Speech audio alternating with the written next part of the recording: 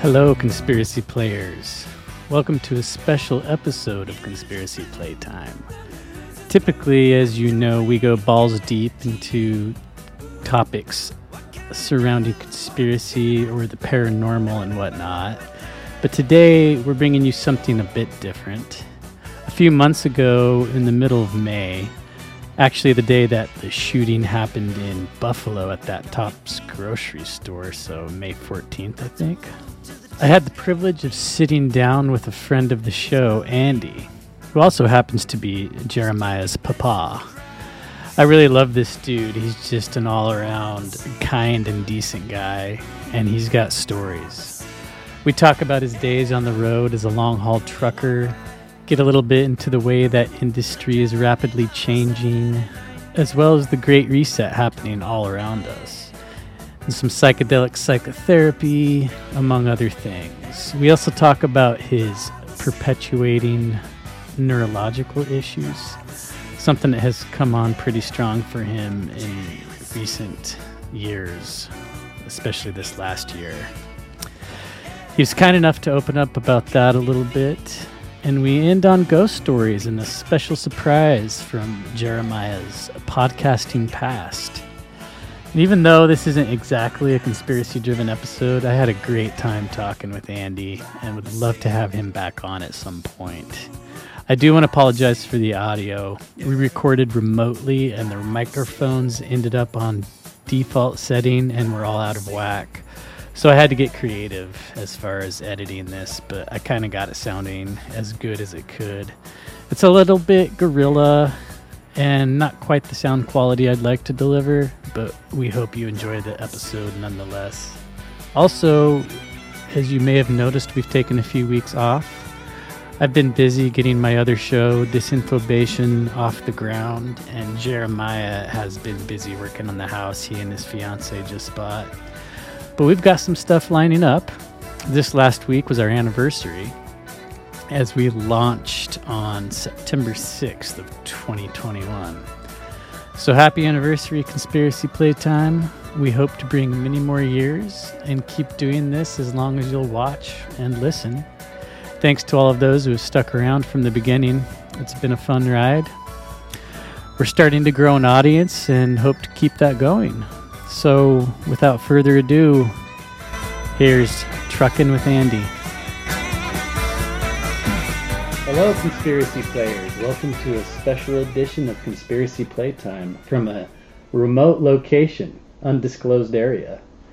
And today we have a very special guest. And if you think that you're seeing Jeremiah from the future, there's a good reason for that. So I'm going to hand it over to Andy. And why don't you tell us a little bit about yourself? Hello, everybody. Nice to be here with you tonight. Seems kind of funny to be in the seat where my son's usually at, but it's quite a pleasure to be here. Anyway, we're glad to have you. Okay, well, thank you. Yeah, I was sitting in on one of their podcasts one day, and over at Colby's house, him and Jeremiah, and I was kind of sitting in the background there, and I kept pointing out these little things, and pretty soon Colby says, "Hey, you need to get on here with us one of these days." So here I am. Worked out pretty good today. We got up here and enjoying this beautiful weather, and we're going to talk a little bit about the old truck driving days back in the 70s, 80s, and 90s. Anyway, man, there's so many different things to talk about. I'm not even sure where to start at. But there's one thing that I wrote down today that I want to start out with. It says, the truck driving days of the late 70s, 80s, and early 90s. Drove truck for about 10 years up and down the I-5 corridor, Washington to Mexico, just depending on where the stuff was growing. And the funny thing is that we were pulling a reefer. That was the client. That was the name of the trailers we pulled. Flatbeds, tarp vans, stuff like that. It says, "Pulled a reefer. Where's this stuff growing?" I was going to say, most of our audience probably thinks of other things when they hear the word reefer. So, yeah. But that's always been something that everybody always did say, "What's in your reefer? What kind of stuff you got in your reefer today?" Nice. But that was always something. You got to have funny things to talk about once in a while. You kind of humor yourself up. I mean, it's pretty long, lonesome road out there when you're out there trucking up and down the road. Nighttime. So how many what was your average stretch of time being in your long haul? You mean for a trip or for a day or for, for a trippy day? Either or. Well, we could drive like 10 hours a day legally. Because back then they didn't really keep as good of tabs on you as they are. Well, these they days. didn't have, they didn't have the big wigs looking after you, but now it's a total different game. But before we just had a piece of paper we filled out, basically. It was called a logbook. And you could lie if you needed to? Well, yeah, I just kept 3 of them at a time, and that way you could juggle them, whatever you needed to do. There was really no wrong or right, as long as you knew how to juggle your balls, Okay. So, I mean, I never had any problem whatsoever, ever, in the whole time I drove. I never had any accidents, never had any problems with the way people or nothing. They thought we were doing the jobs great because we took care of our equipment really well. I mean, we had some of the shiniest trucks on the road. And when you'd pull up these weigh stations, for inspections and stuff, the guy'd say, "Oh, it's you again." They just kind of, "Go ahead and go. We know you're okay." So, but they knew we took care of our stuff. We never had any problems with it at all. But I mean, I don't know, man. I put a lot of miles on. I don't know how many million miles I put on, but it was a lot of fun days out there. Met a lot of good people, and the fun part about it was that you could put. That truck was so long and so wide and so tall, but they always said you could only put so much weight on them. But I always made somebody think different, that I knew I could put more weight on them than they were supposed to be put on them. So really, and you never had any trouble with that? Never got any trouble. I just went around the scales. You could go around all the scales back in those days, and the only one you couldn't go around was the one down there by Reading. It's a Cottonwood scale, but there's a sign that said "Loaded trucks only." So I'd stop an exit above the scale. I'd turn my reefer off, so it'd make no noise, and I'd just cruise on and by like I was empty. I'm imagining you could never pull that off. No, not anymore. Those days are gone. Those days are gone. And so, yeah, I always heard that the reason for that was a heavy load would just fuck up the roads. Well, yeah, but if people drive right. Yeah. I mean, if you drive right and take it easy and take care of your tire pressure and all that stuff, everything's fine. But it's the people that don't do things right that messes up for everybody else. Yeah. So yeah, any reason to regulation right. For the sake of regulation. So yeah, when I was a little kid in school, we learned that you would see truckers having to take certain amounts of their loads off if they got caught. Yeah. You'd see them at the weigh stations pulling stuff off. Yeah.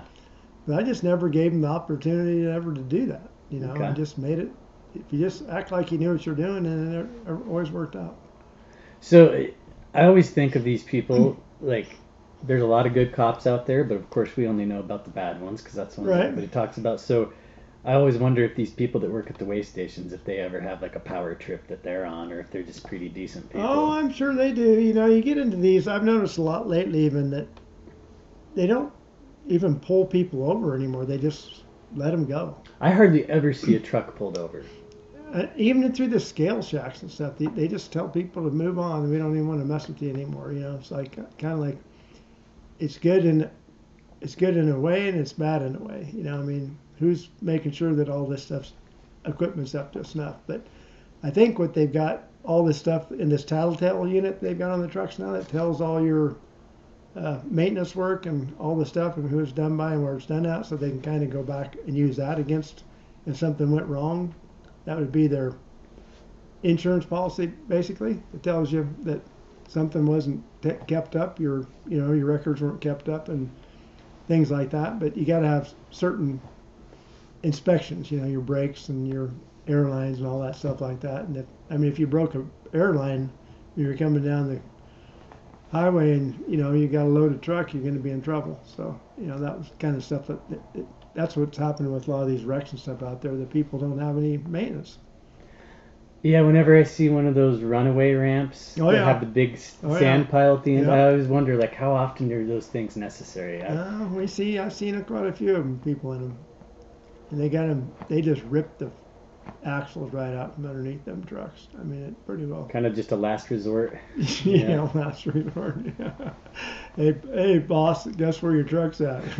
I can leave the keys in it, or you want to come help me get out of here, But you got to think, you got always, the rule of thumb was always when you go up a hill, you can never go down the hill faster than you went up the hill. Okay. And you're always, you never screwed up. And even, we cleaned our trucks. I'm going to go back and forth on stuff as I'm going down the highway. That's fine. We can make it all fit together. You remember all those bugs and mosquitoes and stuff down there by Sacramento and by the asparagus fields and all the tomato farms and all that stuff down there? You ever remember all that? Mosquitoes down there? Man, the mosquitoes were just like, clouds of them. And we'd have our trucks just primo to the max, And so I did some searching a little bit, and I found out if you spray lemon pledge on the front of your truck after it's all clean, brand new paint and everything, then when all them bugs hit, you can just wipe them off with a rag. They don't stick to your paint. Oh, you're just taking that layer of... Just taking that layer and taking it off, yeah. And they don't have a chance to penetrate into the paint. It's an old trucker's trick. Yeah, well, man, when you want to have your truck looking good and you can't because them bugs just pretty much take over it. Your back of your mirrors would just be black.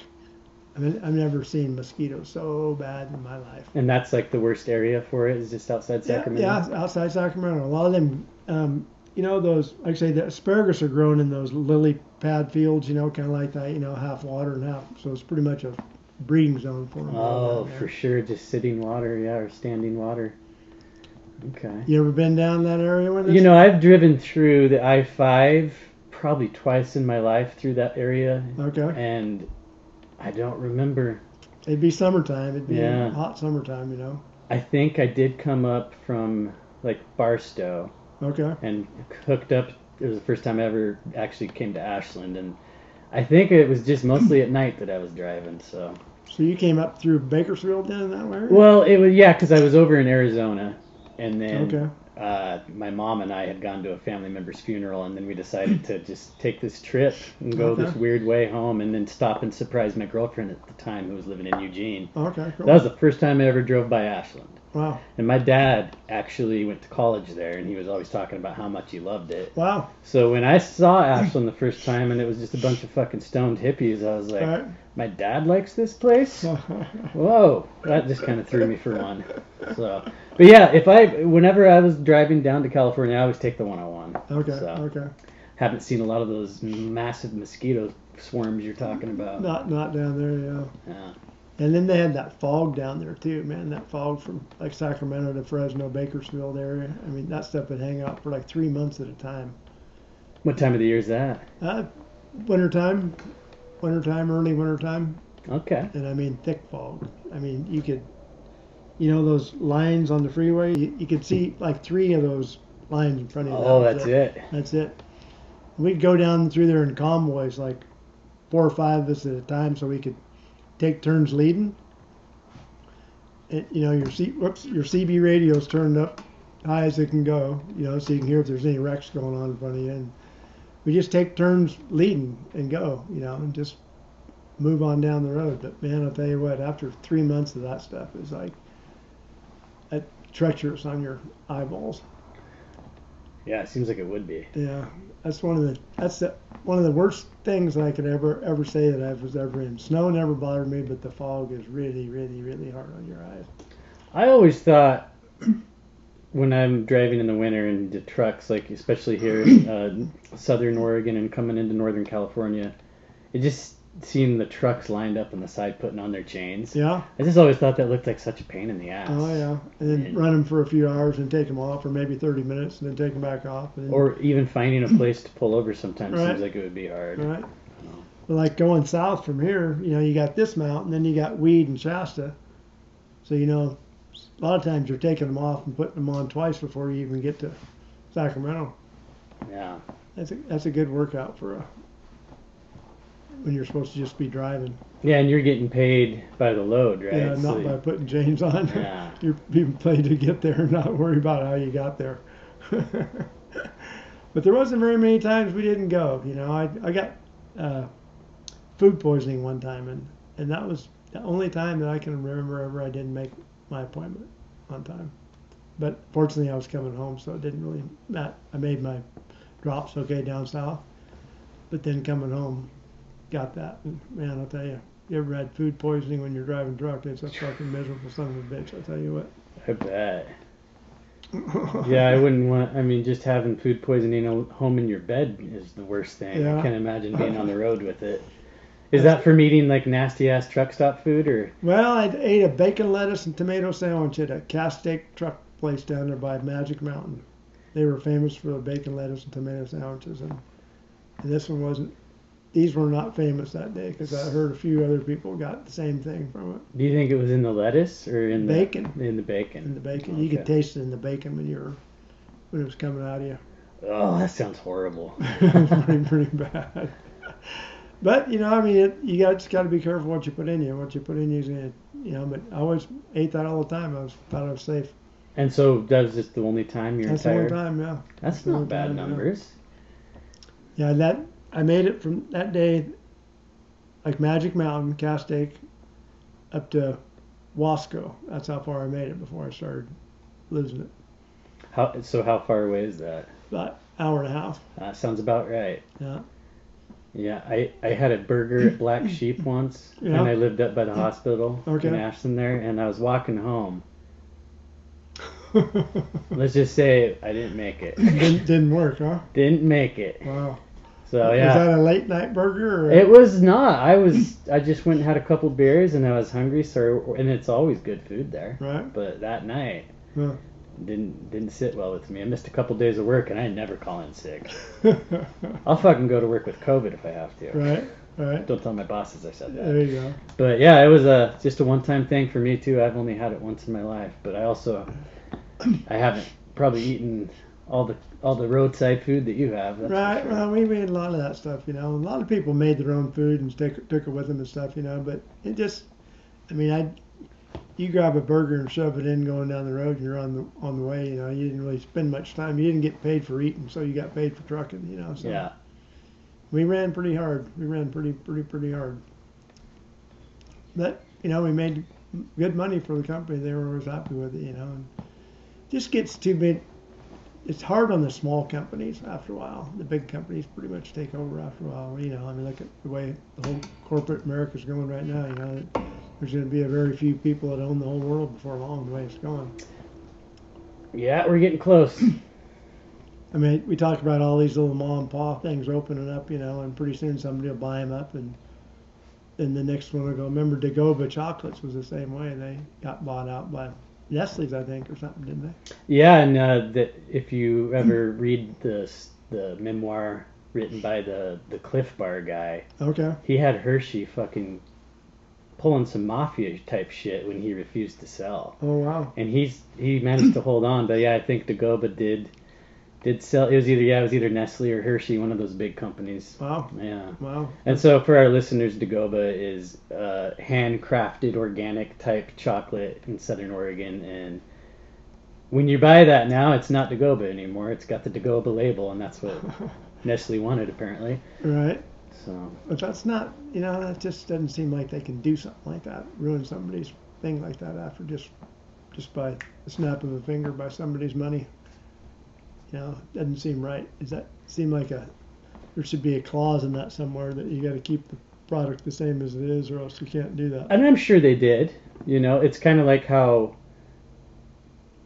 maybe 15, 20 years ago, you would never see organic food at Walmart. But Right. now that there's that demand Right. for it, they're carrying good shit. Yeah. And the company I work for, they could get bought out in a heartbeat, and I think that if they got the right offer, I Right. think the company would prefer to keep it the same. Just kind of like when Budweiser or Anheuser-Busch, I Right. guess, goes in and buys one of these microbreweries, Right.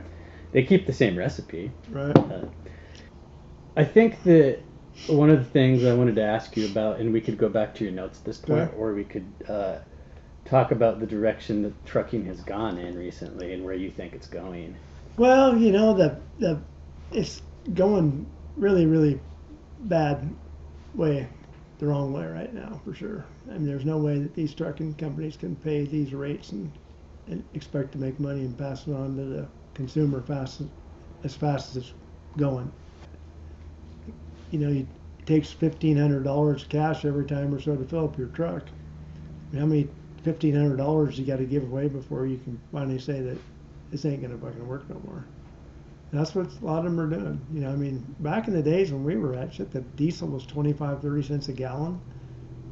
And it just doesn't make any sense to me at all right now what's going on. I mean, we used to buy tires for like $80 a pop. Now they're almost $600 a piece.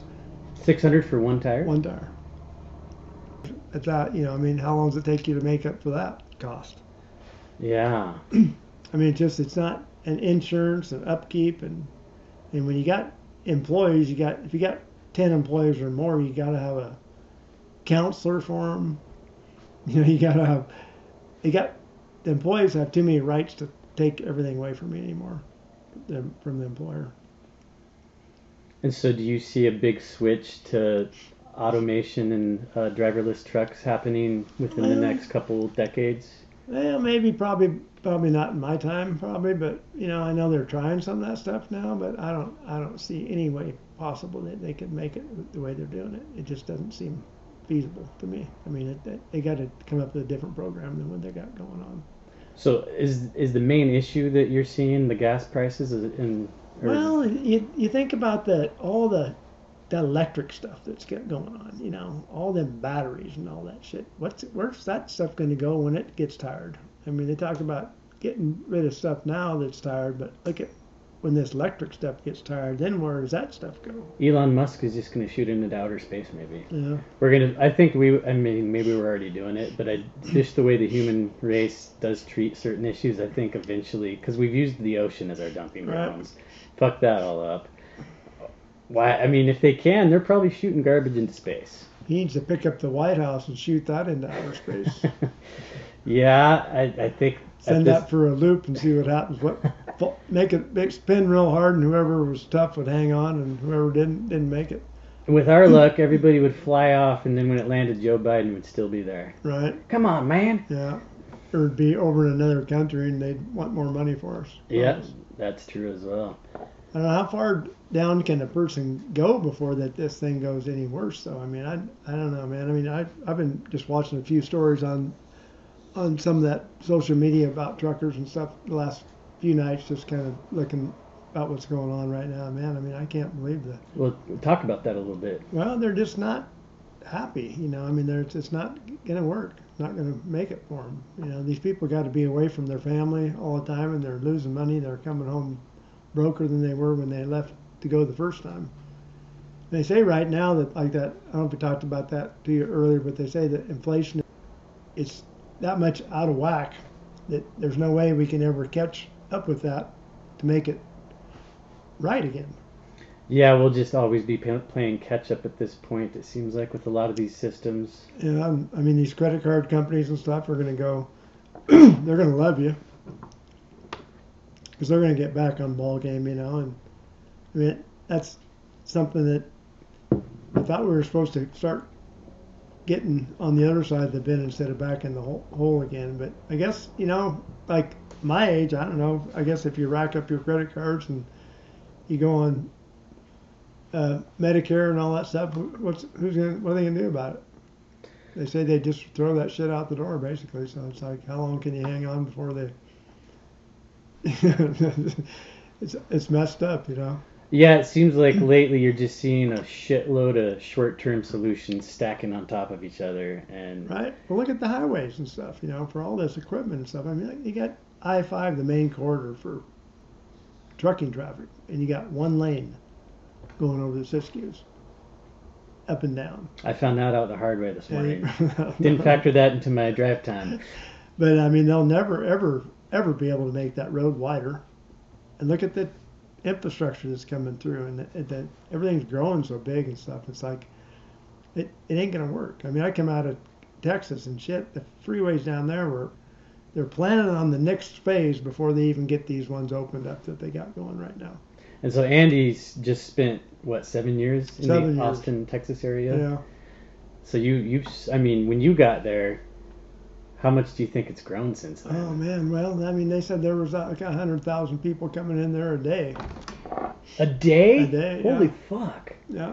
I thought you were gonna say like a year. Oh no. You're talking about the entire state? in the state. Yeah. Okay, I Yeah. thought okay. That But makes but sense. that's still a lot. It's fucking still a people. lot. But, And I mean, you should see Elon Musk's new plant down there. This fucking thing is. Oh, you saw it? Huge. You drive by it and you think it's just like you're driving through a canyon wall. This guy's got a fence up that goes on and on and on and on and on and on and on, and I don't know how many miles along the freeway there. so how many jobs did that bring in? Do you know? Oh boy, nah, I don't know. Without looking that up, that'd be something you'd have to look up and see. Well, let's look it up right now. Okay. Just got the internet. Why not? New factory. You got big factories going in all over the place, I think. 10 billion invested. That's like a quarter of what he fucking is paying for Twitter.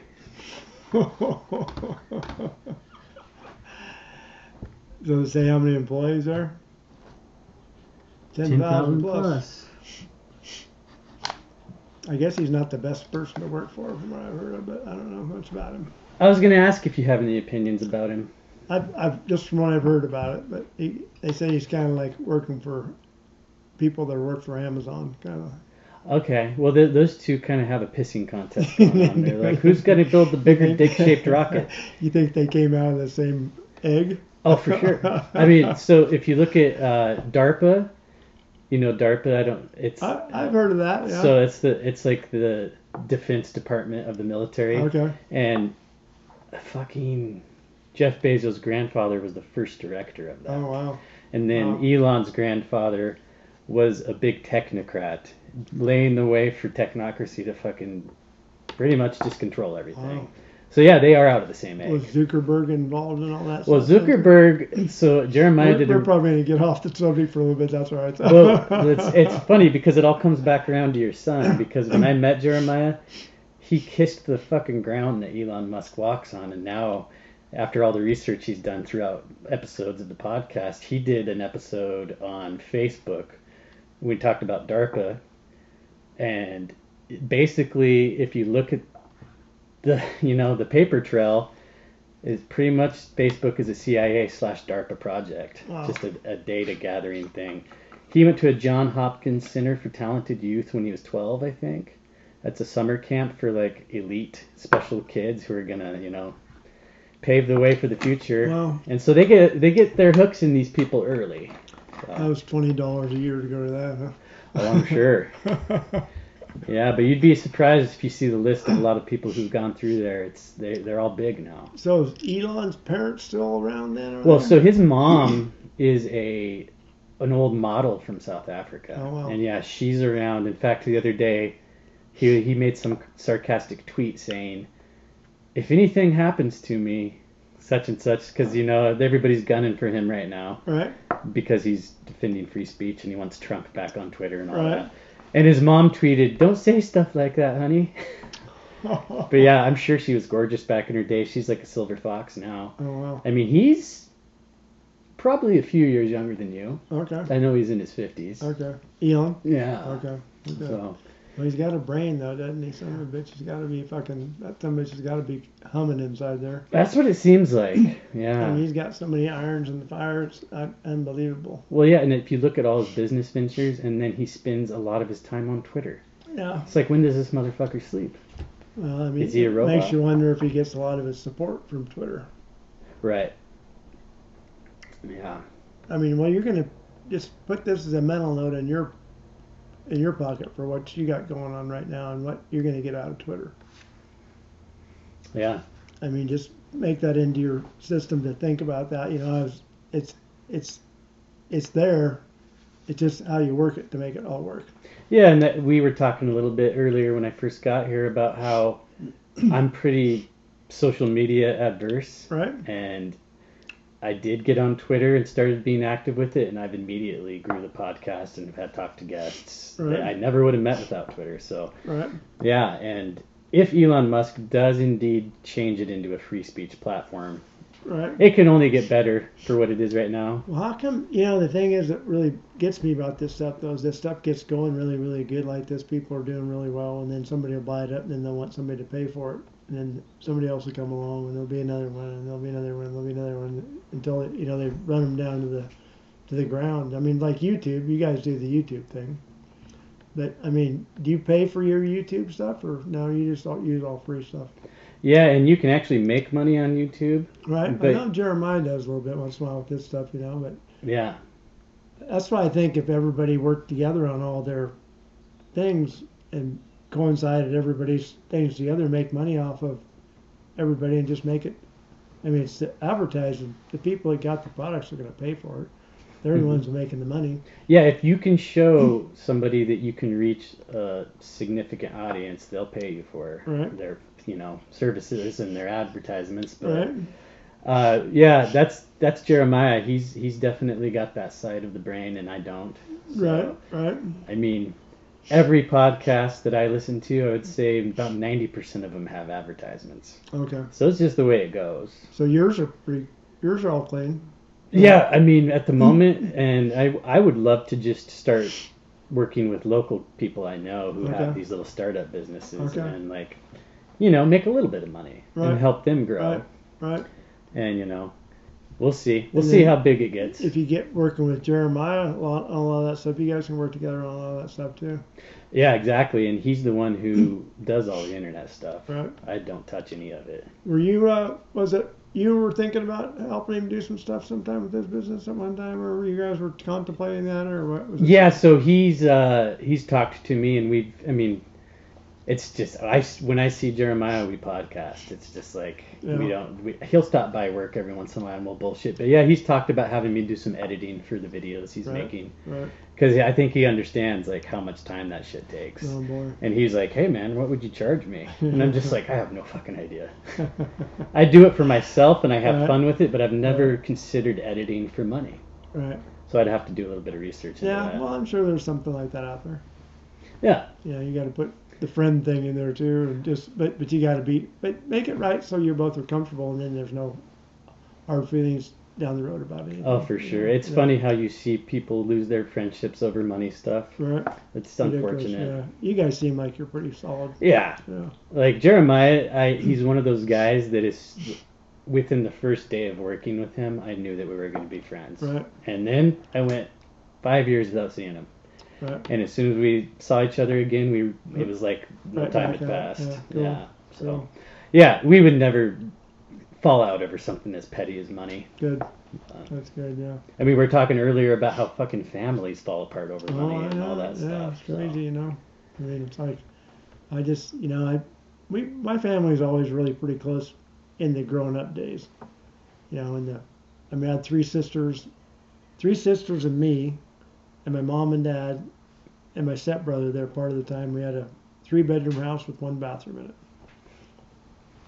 So you better get along in that small of a space. Yeah. Plan on who's going to take showers, when, what, do whatever. But anyway, back to the trucking days. So All right. we did a lot of bananas, potatoes. Our downloads came out of Klamath Falls, most of them.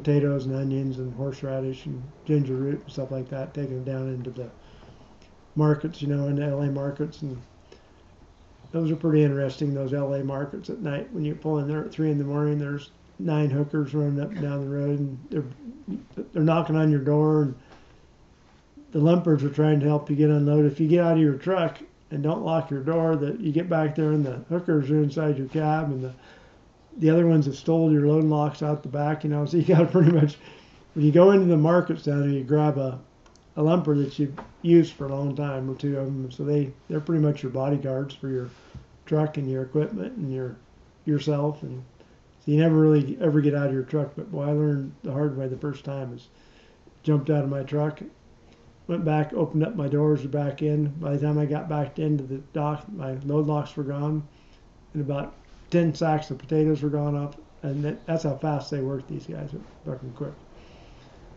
Anybody who doesn't know what they're doing, they take advantage of it right away. Oh, right now, yeah. You've heard of the Watts District down there? No. Never heard of that? Look that up sometime, the Watts District. You want me to look it up right now? Yeah, you can look it up right now.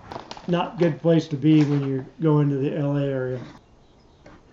I mean, when you drive down the road and you come to these street lights, they got a flashing blinking light that says, if there's nobody coming, don't stop.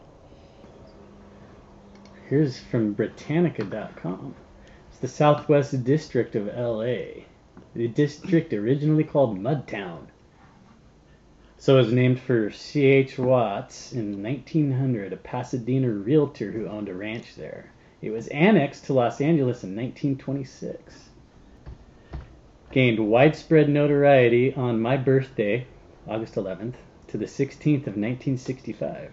Not that that's my birth year, but as the scene of radical disturbances. Angered by long-standing social injustices, thousands of African Americans riot. Oh, this is where that happened. Mm-hmm. I remember these riots. Of course, I wasn't around, but learning about these riots.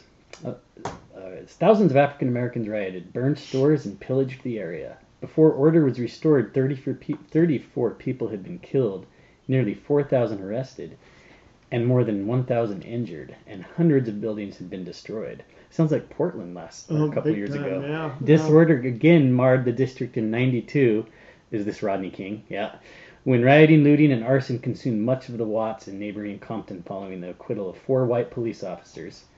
One of them was named Officer Coon. If you want to talk about some irony, I learned that from a stand-up comedian I really like. Right.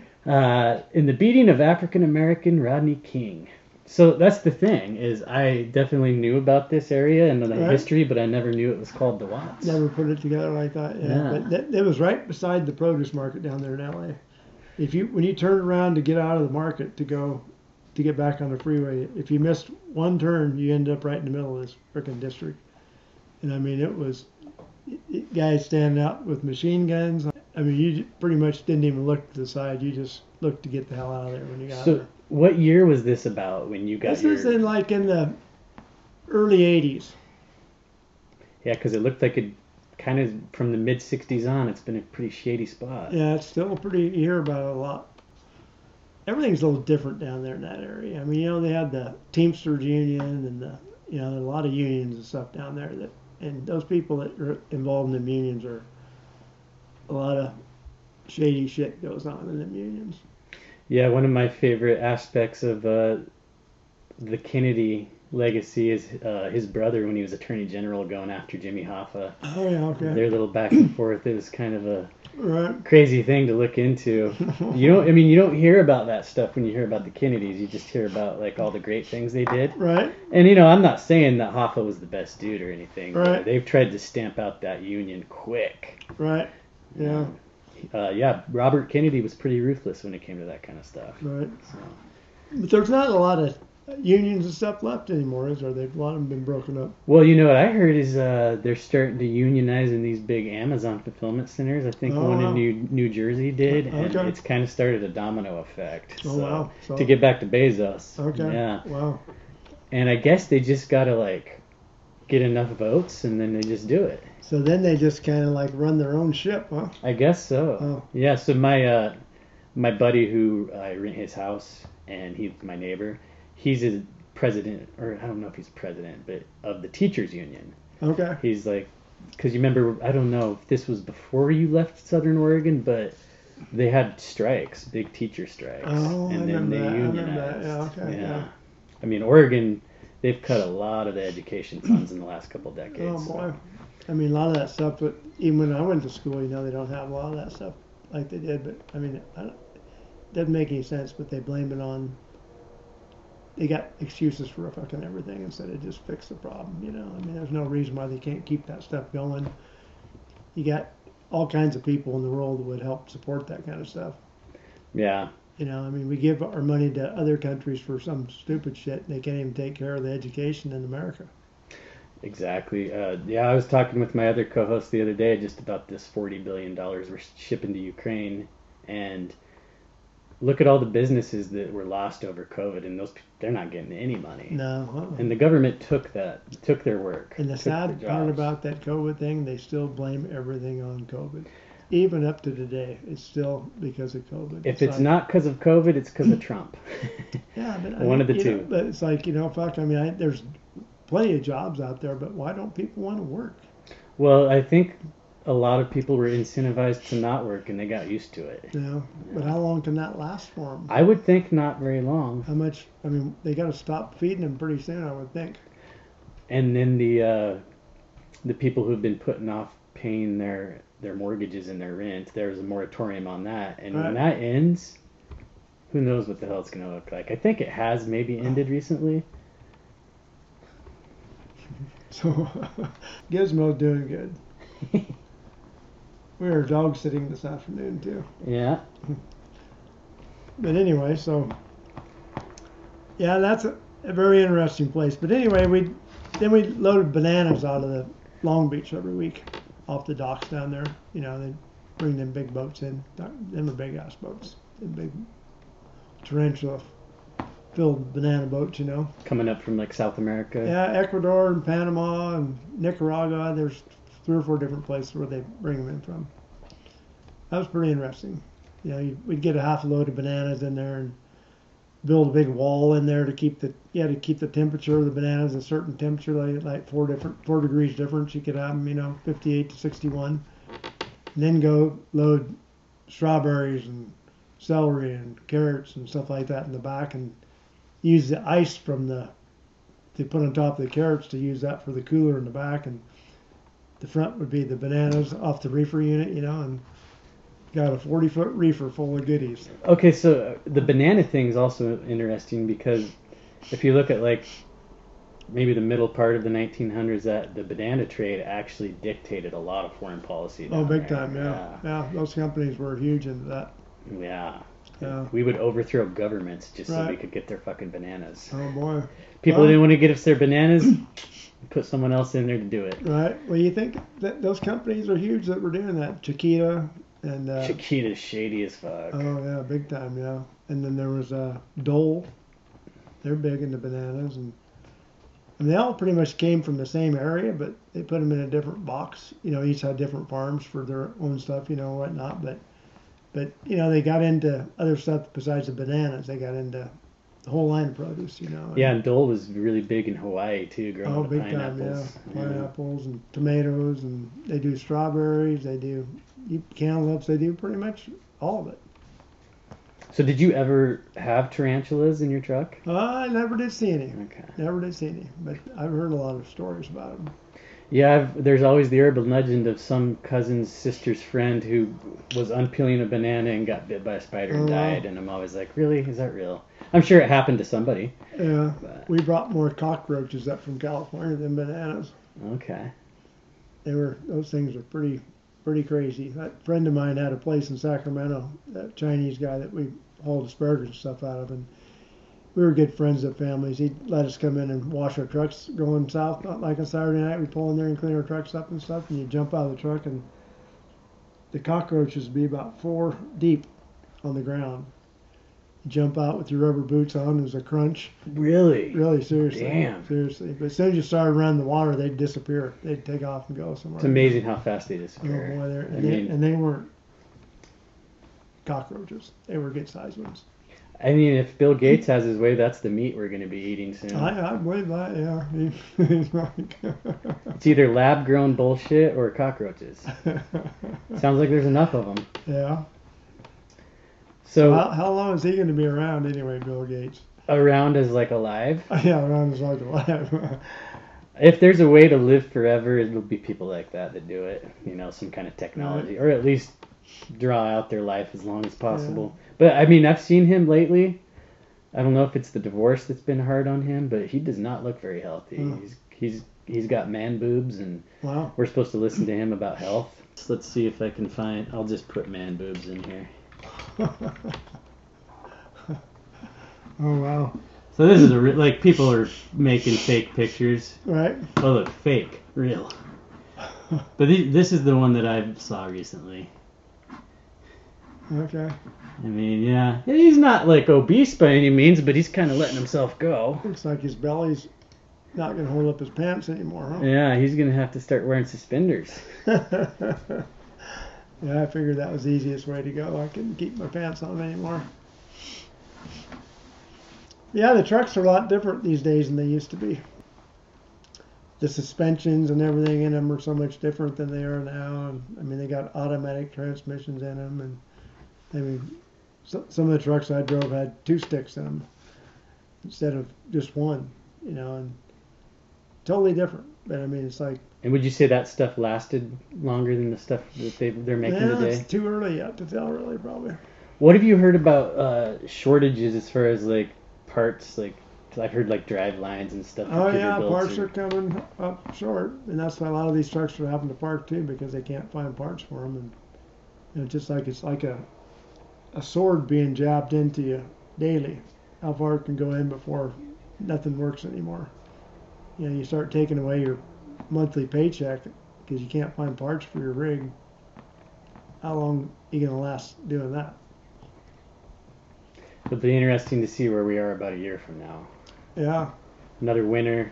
A year from now, and then another 5 years from now. Well, I'll look at a year from now first, then I'll decide if there's going to be a 5 years from now. Well, that's funny. Like we're talking tonight about, you know, I was talking about my kids and stuff, and if Jeremiah was going to have family, I'd like to see him get going on it so he could be able to communicate with him when he's in this era that's going on. You know, instead of, like I said, dropping him out into a big old ocean of who knows what's going to happen next for you, you know. Yeah, it's always been a weird world, and it's only getting weirder.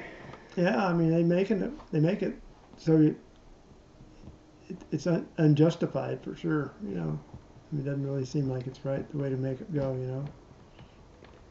Yeah, and I look at kids these days with all the technology and stuff, and I'm in my upper 30s.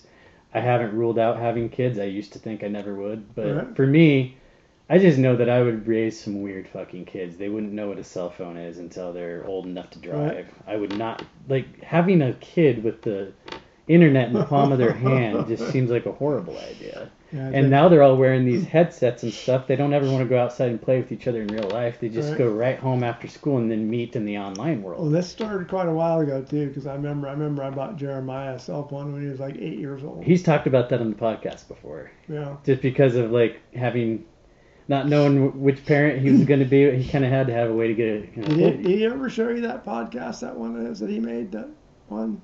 Has he ever showed you that one that he made when he was a kid? He was. No, you got to nail him on. He's never even told me about it. I wish I could. If I could find it, I'd give it to you right now. We could play it. But it's a podcast. It's a podcast. He did one when he was a young kid. That son of a bitch told me this is his first podcast. No, he's lying. He's hiding it. I'll find out. I'll get it to you. I would love to have my hands on that. I told him, I said that would be a perfect thing for you guys to start off on your podcast. A perfect thing. He's a little shy on that stuff, but I'll get it to you if he doesn't get it to you. How old did you say he was? Like 8? Oh shit, he was young, man. Maybe 8 or 9 years old, maybe even if that. He was singing a song and it was vibing right along with the things, and it was so fucking, it was awesome, unbelievable. I've definitely got some embarrassing shit from my childhood that I would gladly show him if he ever shows me that. That shit don't bother me anymore. You know, no. It used to bother me anymore. But I mean, I got pictures. I'll have to show you someday of some pictures of him. You talked about bone and and elbows and knees. You talked about when he was growing up. He was a track star. He liked to run track. You know, most of them guys are pretty thin and lanky and Yeah. sharp elbows and bony knees. You know. So like more like cross country running, long distances. Cross country, he did the track. You know, he was in track in high school, and he did a couple mud runs when he was younger and things like that. You know, and he always liked the YMCA that's where he got it all started at. You know, but this one I don't. If you make sure that if you don't get it from him, you let me know and I'll. Oh, I will. I'm not gonna forget this. Now he's into cycling, so. Yeah. I always told him to tell you about that so you guys could put it on there, but he never would do it. Well, he'll be stoked to know that I know about it now. Yeah. Maybe that's why he didn't want me to come over to the house for a while with you. Yeah, I'm just gonna not even tell him about this conversation, and he can watch the podcast and see There you what go. we talked Okay, about that's it. cool. Yeah. That worked. Who knows when he'll watch it? He will at some point. So you and Jeremiah have the exact same laugh. We do, huh? Uh-huh. Yeah, my sister, when she watched a few of the earlier episodes, I got a text from her, and she goes, Jeremiah's just got like this cutest little squeaky laugh. You got it from me, I That guess. sounds like, yeah. So anyway, here's another trippy little deal. When I was going east out of LA one morning. It was Monday morning, probably about 10 o'clock. I'd unloaded into market, picked up my bananas. I was heading out to, I don't know, some place out in the desert to pick up some grapefruit or something. And the traffic was just balls to balls. I mean, it was 8 lanes of nobody moving anywhere, you know. And I was in the far right lane, and there was a propane truck, like a suburban propane truck, a small tanker one, you know, in front of me. And within a split second, I seen this guy up on the freeway when we were coming up. He was standing off the side of the road, you know, you can see from ways back like that. This guy jumped right in front of that propane truck, committed suicide, he was doing, you know, and the propane truck went over it, and I went over the top of it too. I didn't hit it or nothing, but I never did stop because I figured I wasn't involved in that thing, but that was one thing that haunted me for a long time. What a fucking dick. I mean, Yeah. a propane explosion could kill so many people on a crowded highway like Oh, that. yeah. Jesus. Yeah. Why couldn't he just jump off a cliff or something? Yeah, I know. I don't know. That's something that one of the stories that was probably one of the worst accidents I ever seen in my life when I was trucking. Wow. I've seen a lot of different kind of things, you know, going on, but I never really got. But that one pretty much just took care of put the icing on the cake for me. I bet you time came to a stop for you in that moment. Well, I had to stop for a little bit and kind of shake it down a little bit, you know. But I mean, I looked around, make sure there's no parts hanging off my truck, you know, and it was just a freak deal that, you know, you never know. I mean, this was back in the 80s now, you know. Look at what we're going through in the 22s. Yeah, we were just talking a little earlier about, I guess, some shooting over in Buffalo. Just Wow. people snapping. Yeah. Yeah, I mean, it's been going on for many years, just at different levels. Yeah, and you got to figure after COVID, anybody who was kind of on the edge and then going through something like that, Right. just... Yeah, that's one. I never did get any of that COVID stuff. I'm glad I never did get any of that stuff. You know, I was thinking about that. You know, we've been talking about that with the generation with the parents and stuff that are my parents. I'm glad they never had to get involved in that kind of stuff. You know, it seemed like it put a hurt on them older people in a hurry, probably. Yeah, and you know, as far as the disease goes, yeah, and then on top of that, having the government step in and saying you can't see your loved ones right now, Right. your dying relatives, Yeah, that's not so they got to die alone. Yeah. And And, so you never did any trucking ever in your life, huh? Never were in a semi or? not a semi, but I did drive a little reefer truck Okay. for dairy. I would do so. This is kind of a weird business that some dude just decided to do, Okay. and I've never talked about this on the podcast. So it was my first job out of high school, and it was a year I took off before going to college, and I knew the guy who bought into this business, and what they did was, you know what colostrum is? That sounds So familiar. colostrum is the first milk that comes out after a cow gives birth, and Okay. it's like rich Okay. and bloody and Okay. just full of vitamins and minerals. Okay. And so we would pick that shit up, and it was in huge jugs. I mean, just for me to hoist them into the truck took every ounce of strength I had. Sometimes the lid would pop up, and I'd just get that shit all over me, the bloody, pussy milk. So we would take it.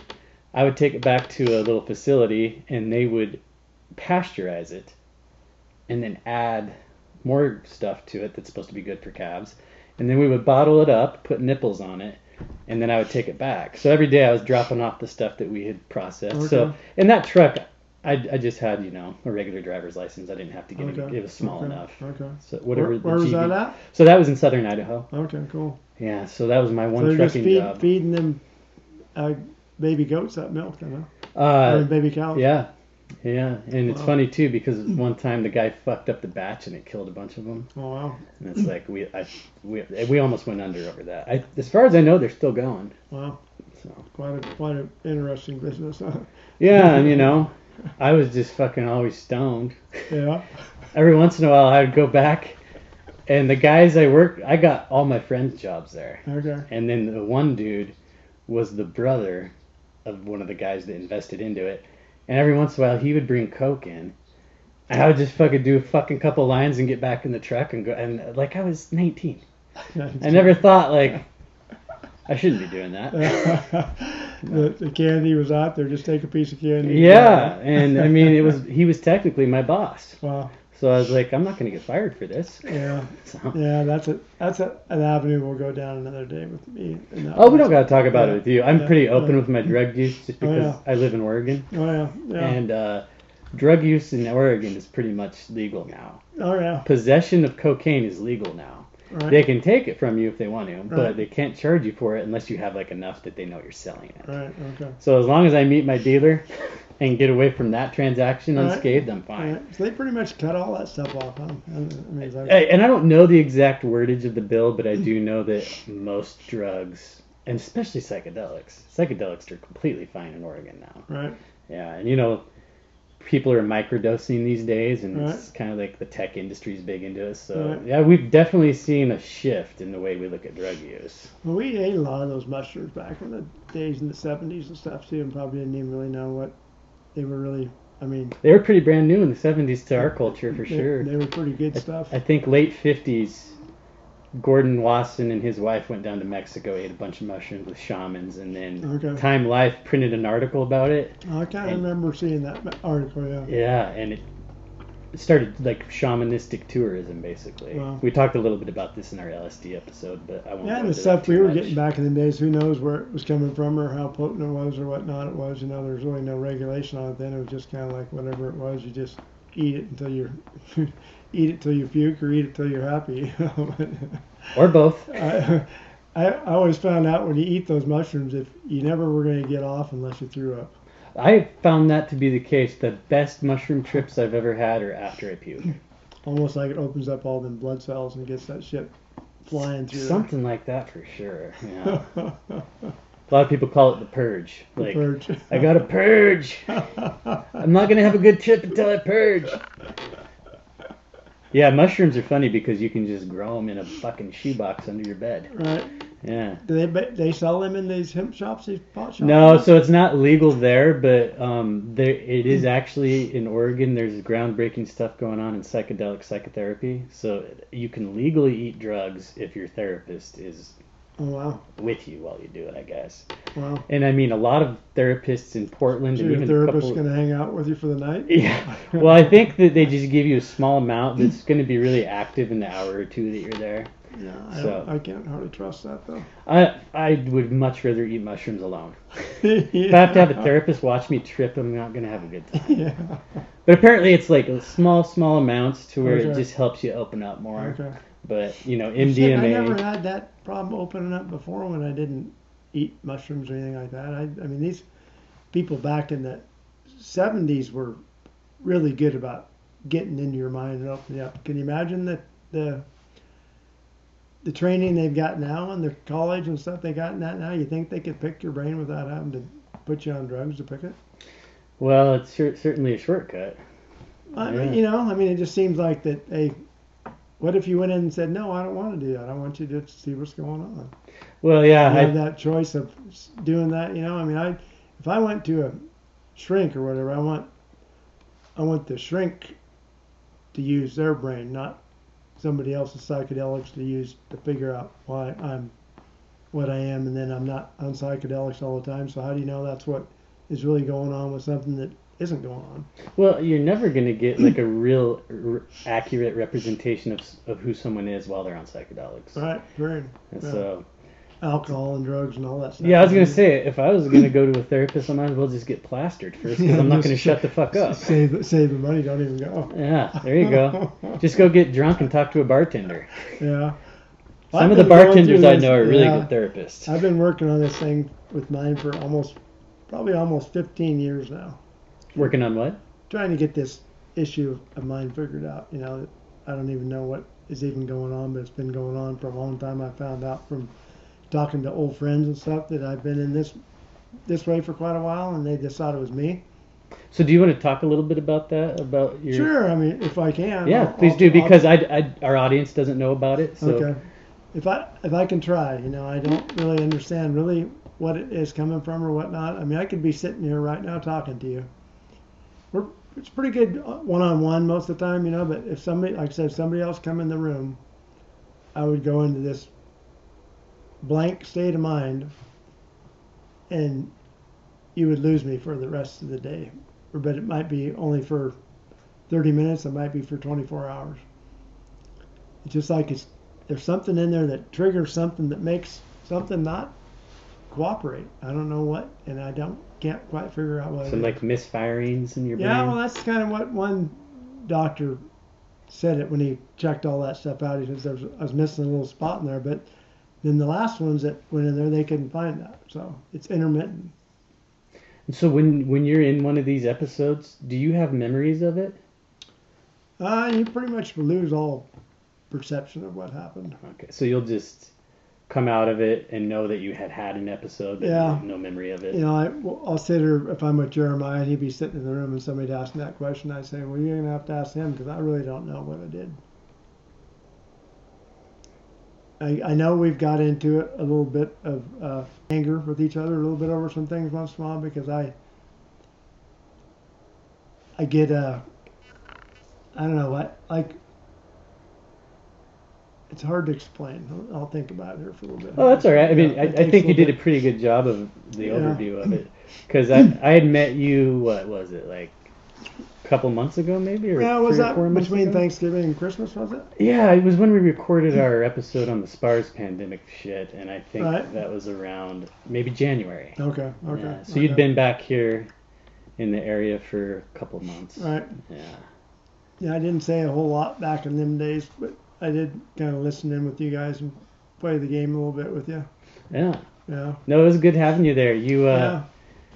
Well, it's just fun energy. It's interesting just to see. I mean, I'm sure the first time you do this is a little bit different than it gets a little bit better and better as you go. I mean, I admire watching you and Jeremiah on here. It's just amazing. I mean, you guys just got it down. I mean, that's great to hear, because it was really kind of weird to start doing it. I bet. Yeah. And to actually, and for watching yourself later on, Right. after you have to come back and get the episodes already, you just tear yourself apart. I could see you interviewing with Joe Rogan. Seriously. You guys would get along great. Well, maybe. Joe Rogan and I have the same birthday, so you're August 10th, I'm Okay. August 11th, so you, Joe Rogan, and myself, we're all the same astrological sun Serious. sign. You should put in a bug and see if you can get on Oh, there. Joe Rogan's so big right now that... Yeah, I know, but I'm sure he picks out people once in a while just to pick them out. He's got to do that because that's part of his lifestyle. Well, that's what's got him to where he is, Yeah. and apparently he's going to keep doing it. Yeah. I've got my eyes on other people a little smaller than him, Okay. but hey, I would never turn it down. Yeah. And I have Nick. The guy's so fun to listen to, and I mean, I love to listen to you just like I love to listen. So to do you listen to Joe Rogan then? Oh yeah. Okay. Jeremiah got me hooked on that. Oh, nice. A long time ago. He got me. I'd never even heard a podcast before until he got me onto that Joe Rogan. That's about my story with podcasts too. Okay. Jeremiah showed me Okay. podcasts, and The guy's always, 99% of his stuff is always good to listen to. And then he moved to Austin when you were still there. Oh, that's right. Yeah, I heard about him down there. But I was gonna say, did you ever run into him? Yeah, that's pretty cool though. I mean, so. When did this podcasting really start? Well, the short version of the story is that Jeremiah and I did mention a few minutes ago, we kind of just fell out of contact, as people do. Right. And the pandemic started in mid-March of 2020, and we had some people just freak out and quit at work. I didn't even know Jeremiah was like in the area, and I was like, what the fuck am I gonna do? I need to find somebody to cut soap because I don't want to have to do all of it. Right. And my boss and I, we were just doing all the work, and Jeremiah randomly texts me, hey, did you watch so-and-so on Joe Rogan? And I said, I've watched about half of that, but I have a more important question for you. Do you have a job right now? And so we started working together in March of 2020, and we just watched the craziness, and we would have conversations, and then a few days later, we'd hear people having the same conversation on a podcast. Oh, wow. And Jeremiah's a competitive kind of guy, and he's like, you know what? We could do this better. And he had big fucking goals, and I never would have started a podcast without somebody else making it happen. Wow. And so that's cool. It's all Jeremiah, and then he wound me up and got me going. Right. And like now it's my life. Like so who's the teacher? I think both of us. Yeah, you guys hit it off good together. Yeah, see that's the thing is in my opinion we have a give and take that's pretty goddamn level and equal. Right. And there's not a lot of people who could do that. Right. It takes a special breed to be able to do something like that together. Yeah. So that's basically how it started. Was if there was no COVID, there would be no Jeremiah and Colby reuniting and starting a podcast. So these podcasts that are going on about now, then wonder what the next era is going to be. If it's going to be different than COVID. What's going to bring people together? I hope something does, because everything seems to be driving people apart right now. Yeah, I know. That's a pretty big plate to open up, I mean, it's like, wow, you just wonder how far that ocean can keep turning before it goes down below, We'll find out. Yeah. But there's so many things for people to do out there. There's so many things for people to do out there if they just want to do it. Especially with the amount of connectivity that we have through the internet. And if you have an idea and you spend a little bit of time making that idea a reality, and all it takes is time, effort, and some dedication, and fucking up a lot. Sometimes you got to fuck up 3 times before you finally find that thing that works for you. Yeah, I got a little project I'm gonna start working on. I'm not gonna talk about it today, but I'll write it down today and I'll feed it to you one-on-one sometime, and then we'll see how it comes out. Awesome. Stoked to hear it. Yeah, I like to do things and make you feel good about what you do, if you can help somebody out or make somebody happy or take care of them right.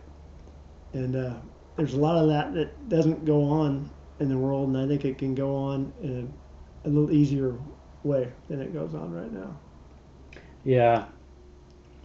I think that a lot of people tend to focus on the bad shit.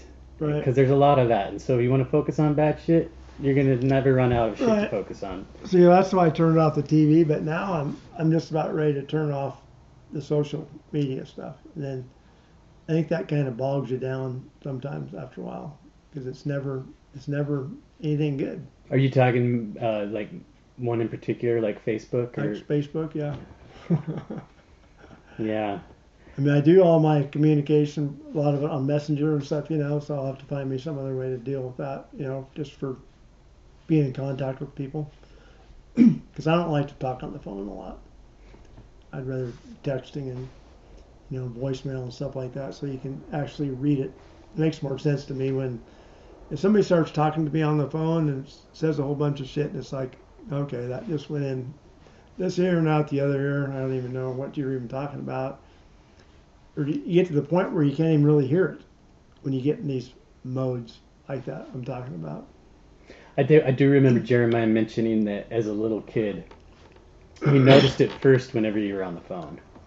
Yeah, okay. Yeah. Something about the phone then. Yeah, and I'm very much like that. Yeah, I'd always say, okay, okay, Just over and over. okay, okay. Everything was okay. Are you listening to me, Dad? Yeah. Okay. Dad, can I go to the movies? Okay. Whatever works. Okay. Stay out of trouble. Okay. Yeah, that's something I never really ever realized so much, but the more you think about it, it kind of works that way. But people just thought that's the way it was. That it was okay. Just sound like a good thing to be okay. There's worse things you could have been saying. Yeah. Yeah. But, I mean, I rode motorcycles and I drove boats and cars and shit, all kinds of stuff. Never ever had any trouble at all until the last year when I really started getting in trouble when I was driving, and everything just kind of nighttime threw me off big time. As soon as the sun goes down, the whole thing would turn around. I didn't know if I was going left or right or up or down or in or out. But I knew I could start my car and I was going somewhere. So it's probably a good thing that your motor skills and your body are intact. Right. Even though your mental capacities were a Right. little off, but that's good that you never you stopped driving voluntarily before anything bad happened, right? Right. So. Right. Yeah, it kind of hurt for a little bit to turn that in, just because I've always had that, but now I'm kind of getting used to it. It's not that big of a deal. Yeah, and you know what? I would almost like it if I had to stop driving right now. I mean, save a lot of money. Oh yeah, it's pretty crazy out there. Well, I mean, insurance and all that stuff, and Insurance, $5 a gallon gasoline. Shit, I might just have to start riding a bike anyway. right. Well, then about the time you first think you're starting to get ahead, then you got to buy tires, and it's like the fucking There goes my savings. never-ending up and down yo-yo thing that we go through. Yep.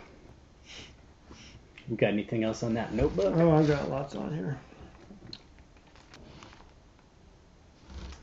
Oh, in 1974, this is a good trip that I went back with my dad. We went back to the Kenworth factory around Chicago somewhere. Look it up for me. Kenworth Theater in 1974. Where was the Kenworth Theater in 1974? Chillicothe, Ohio? Ohio. Does that say that in 1974 to present. Okay. Is that by Cleveland? Yeah, pretty close to Cleveland, yeah. Okay. Anyway, Dad bought that truck new. I was a junior in high school.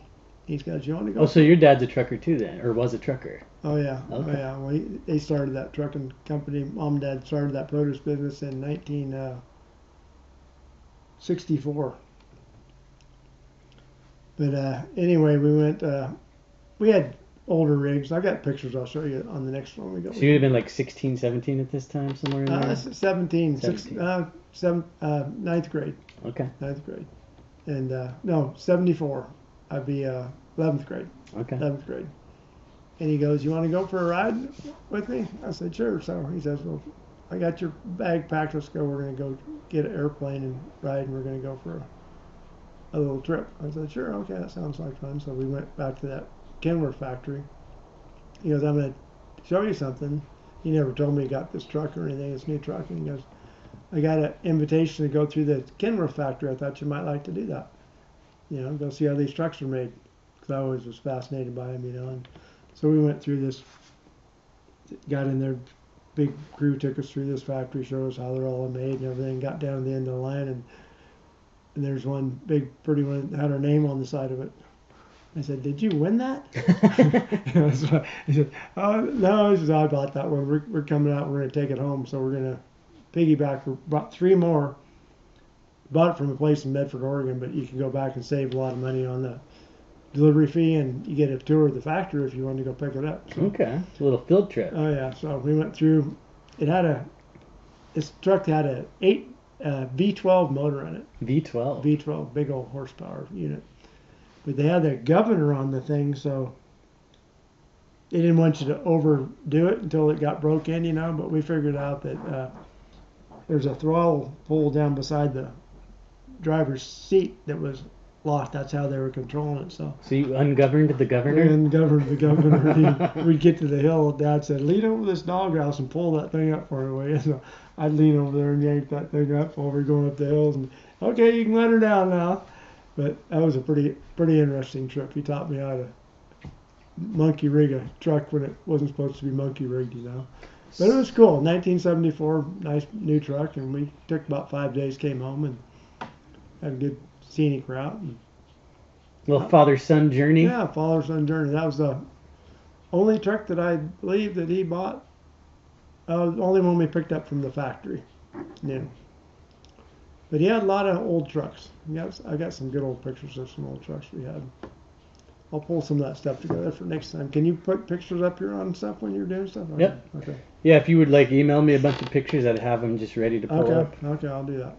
All right. I got your phone number. I'll get your email address. Sounds good. You can always text it to me later. Yeah, I'll do that. Okay. So that was when you were a junior in high school. How old were you when you started driving truck? Well, I passed that up a little bit ago, but when I was you know where Bimart is right now?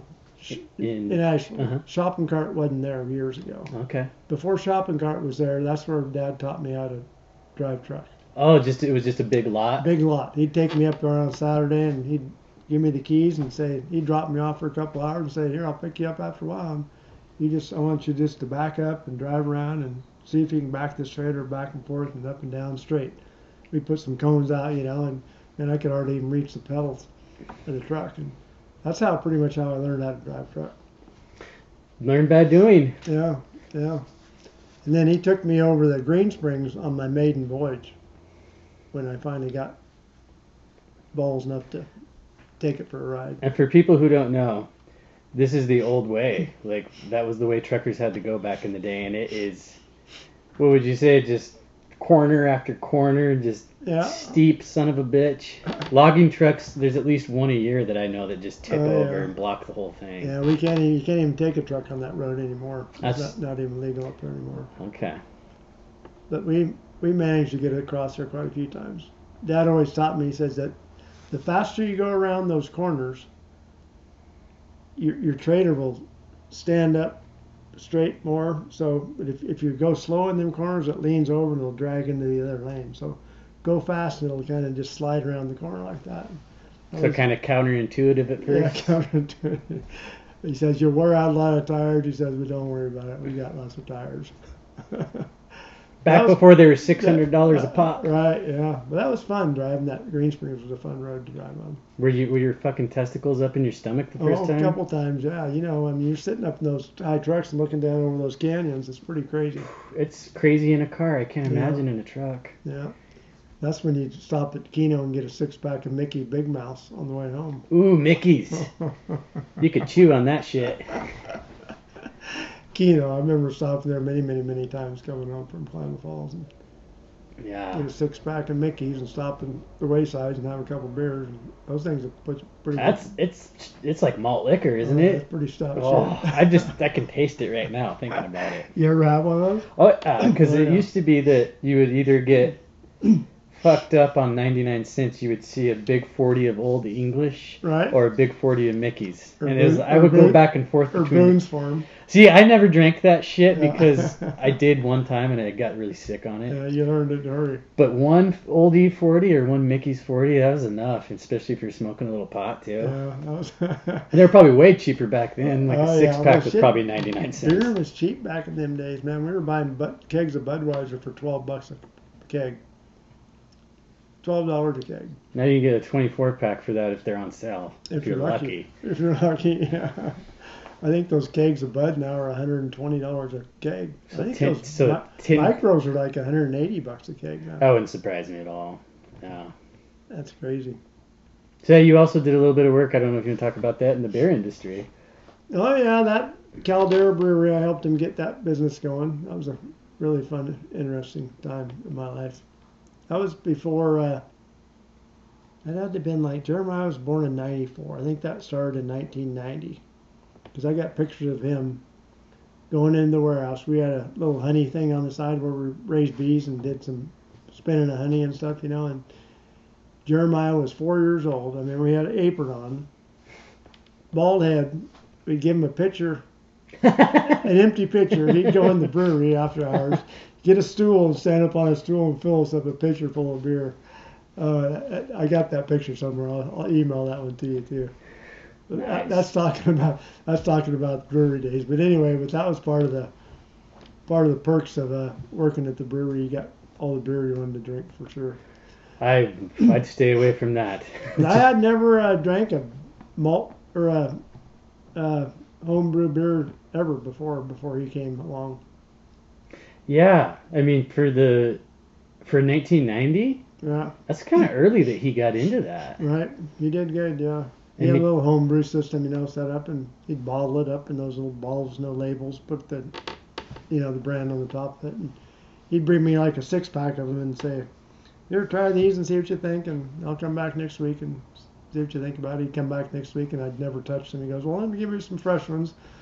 Give me some fresh ones, and me and my dad sat down and drank a couple of them one day, and we talked about it and said, "Hey, well, let's give this thing a try." So they remodeled that whole place, and I helped him rebuild it, remodel it, and then I started doing sales for him and delivery, and worked in the brewery, and then he just got way bigger than he could be there, and salespeople out. I was doing sales for him, but he went to bigger salespeople, and bigger salespeople. Yeah, and he's all over the world now with this product. Yeah, and wasn't he one of the original founders of Rogue Brewing? Yeah, well, he worked for when they were downtown on the plaza. So for our listeners, if you haven't heard of Caldera, that wouldn't be surprising. But if you like microbrews, Rogue is one of the most renowned ones on the West Coast for sure. And they moved over to Newport, and then this guy took over that same spot, right? And did Caldera. Down on the plaza there. And then there's the Australian guy who did Walkabout? See, I'm family friends with his brother. Oh, cool. So Ross Yeah. Litton, yeah. yeah, I know John Litton. Oh, John, And okay, good. You cool know John? people. Oh, yeah, cool. Okay, people, yeah. John married one of my hometown friends. Oh, wow. So, Okay, cool. yeah. Sweet. So So- it's a small world. Yeah, all the way from Australia.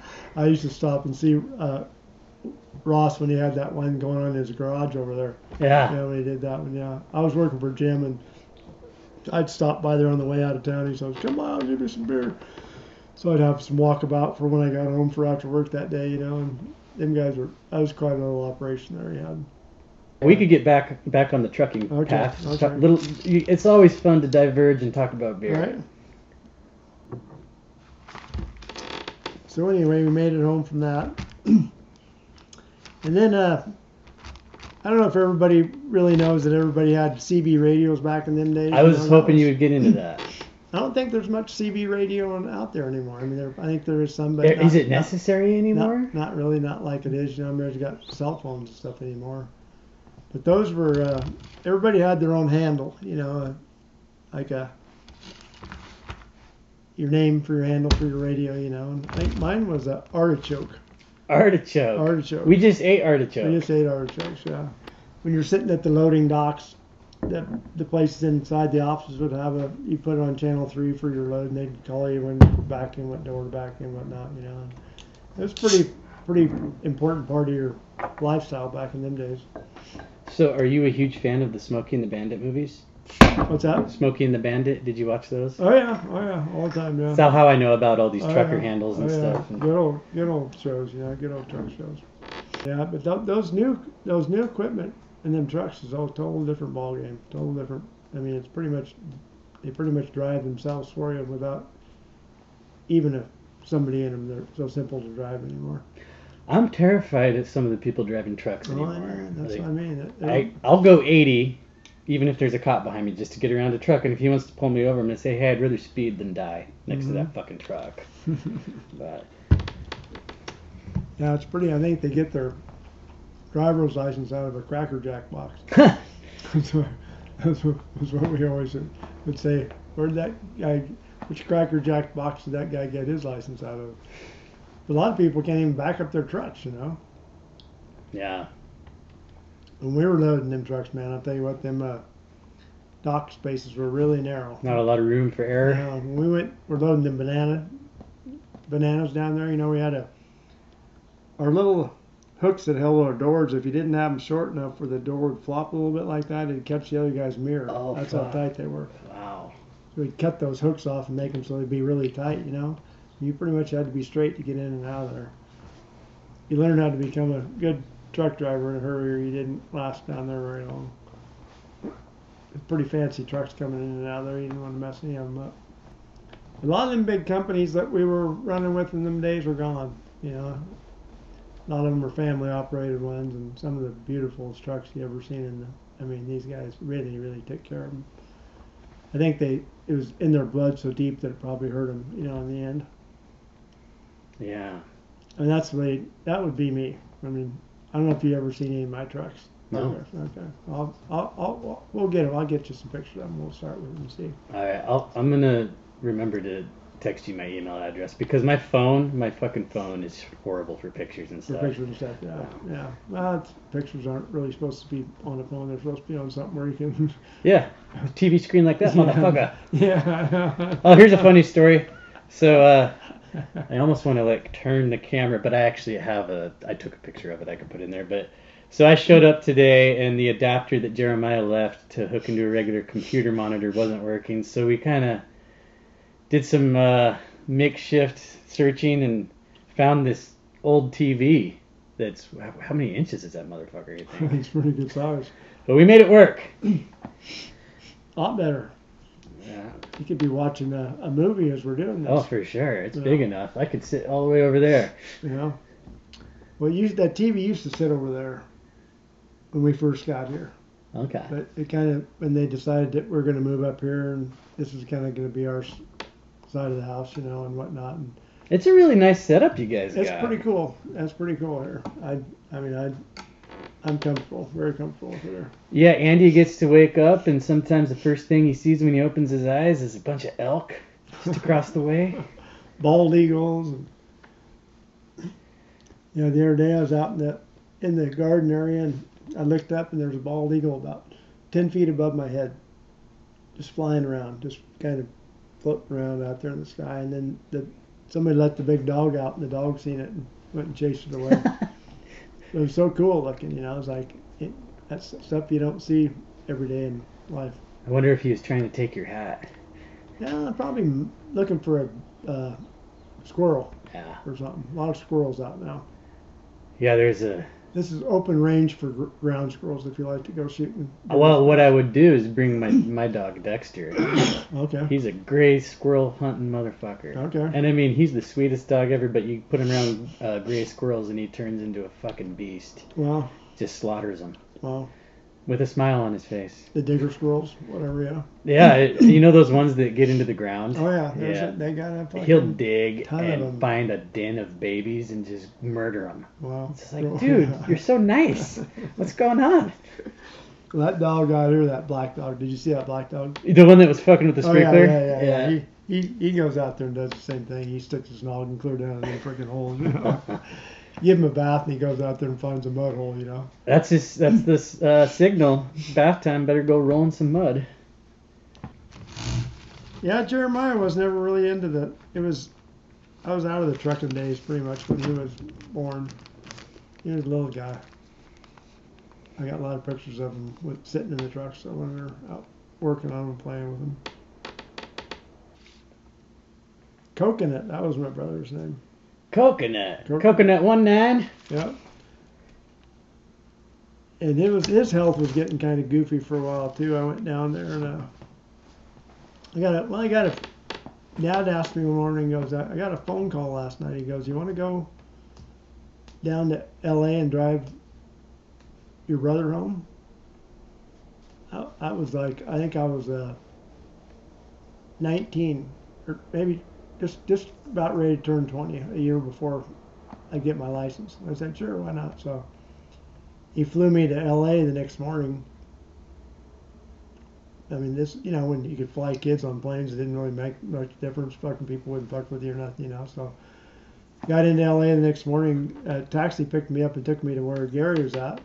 And he'd been partying pretty hard, so he couldn't function anymore. And had his girlfriend with him that I didn't even know. Had a girlfriend. He was married.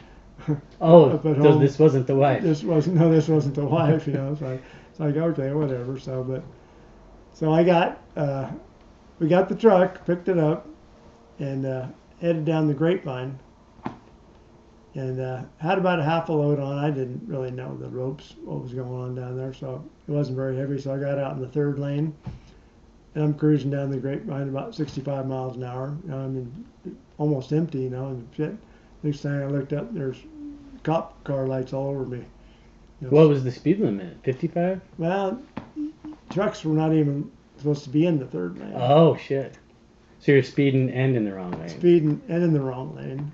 And Gary's pretty well out of it in the back, and I said, we got a little problem here. I said, I'm gonna pull over, and you're gonna get up out of that fucking bed, and we're gonna swap seats. Did you not have the proper driver's license? Oh no, I wasn't even old enough to have a chauffeur's license yet. At all? Not at all. No. Fuck. You did say you were a but, kid. But I knew how to drive and do all that shit. I could get around just fine, but I just wasn't legal to do it yet. Oh fuck! And is he still hammered back there? Your brother? Well, he's pretty fucking out of it. He'd been cranking for quite a few days, and he was pretty well steamed out, But I said, you're gonna have to get your shit together for about 5 minutes here and sit in this driver's seat and take care of this fucking thing, and then. Because I said, nobody told me shit, I don't know.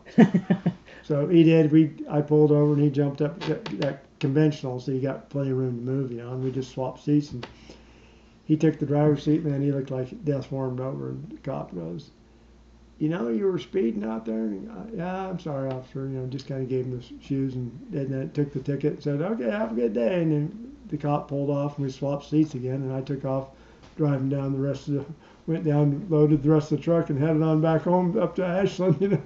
Pretty simple, but that was quite an interesting trip. Oh, I bet it got your heart rate going when you saw those fucking lights. Well, and then here I am with his girlfriend and him in the truck. He's sicker than a dog. She was in there too. His girlfriend, she come back to Oregon with him, and she wanted to meet the wife. Yeah, he'd done this many times. I didn't even know about it before. He'd bring her up. He'd put her in a motel. Wow.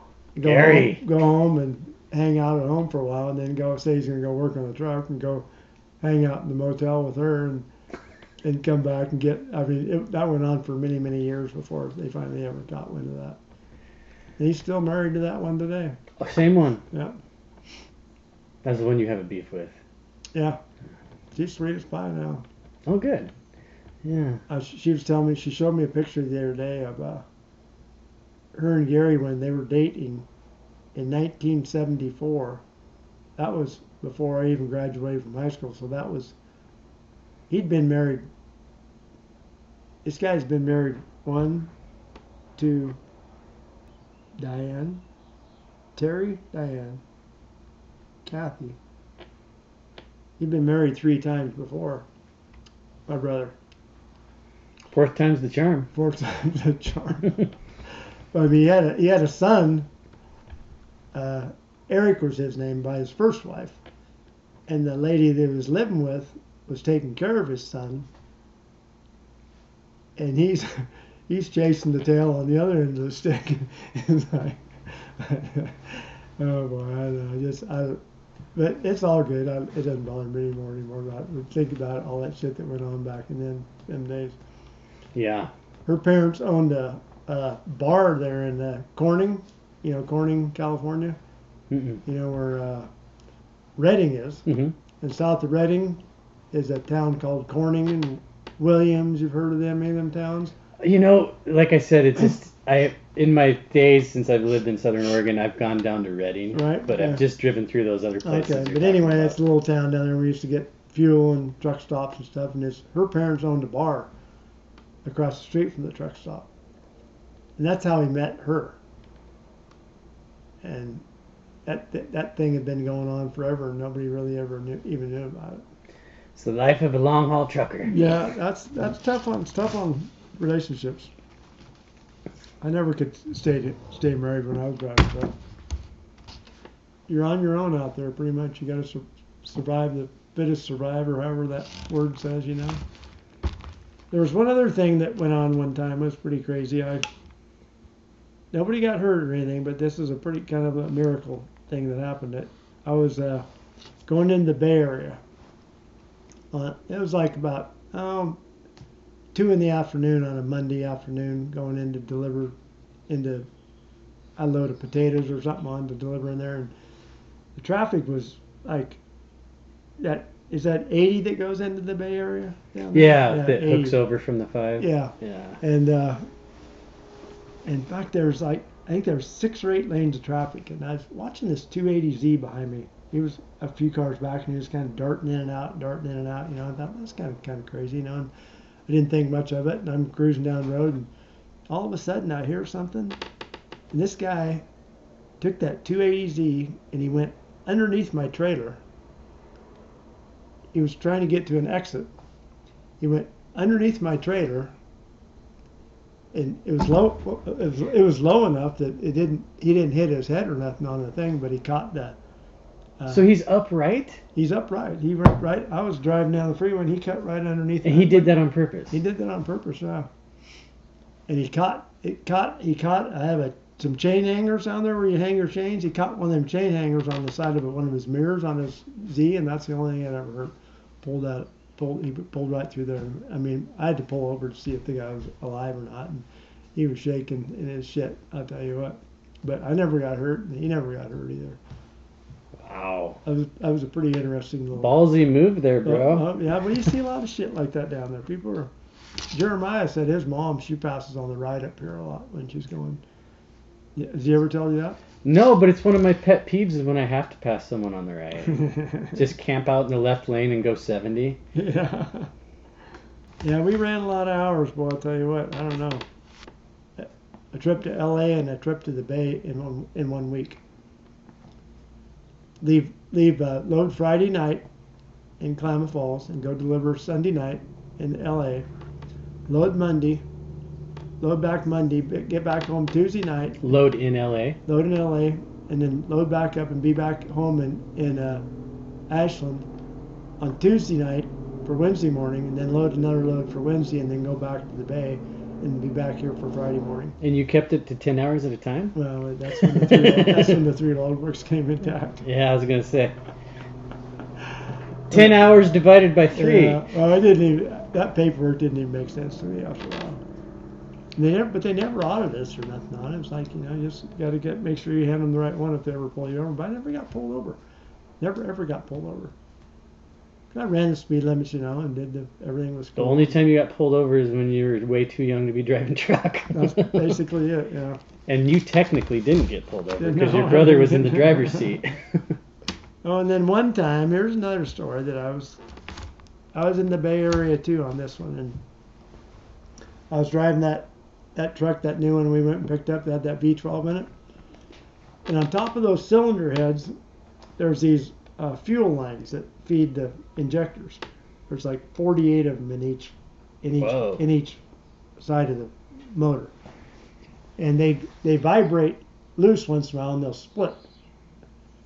But anyway, I was driving down the freeway and man, I think that all of a sudden I could smell this diesel fuel and my mirrors were just covered with fuel. The side of my truck was just covered with fuel. When it happened, those those fuel lines that broke, filled up the oil pan full of fuel, and blew that out the blow-by. How many of them came loose? 4 of them. Wow. They didn't come completely loose, but they just split enough to leak in and fill the oil pan full of fuel. So I pulled over immediately. I seen what was going on. Oil pressure started going down, and so I just yanked it off the side of the road.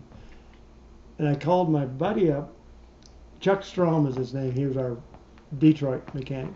He goes, Chuck Strom. That sounds like a mechanic. He says, I know what's wrong with that. He says, you got any tools with you? I said, I got a few with me. What do you think I need? And he goes, well, you're going to have to pull the valve covers off that truck. I said, you're going to have a mess for a little bit. Just don't worry about it. You'll get it. I'll get you going here. So he says, pop them valve covers off and look in there and see which one of them lines and how many of those are broken. I said, well, I found 4 because you can see where the fuel sprayed on the side of the block and it made it clean, like a spray, real clean spot. And there happened to be a Pacific Detroit dealer not too far away. I mean, you could almost see him from the freeway.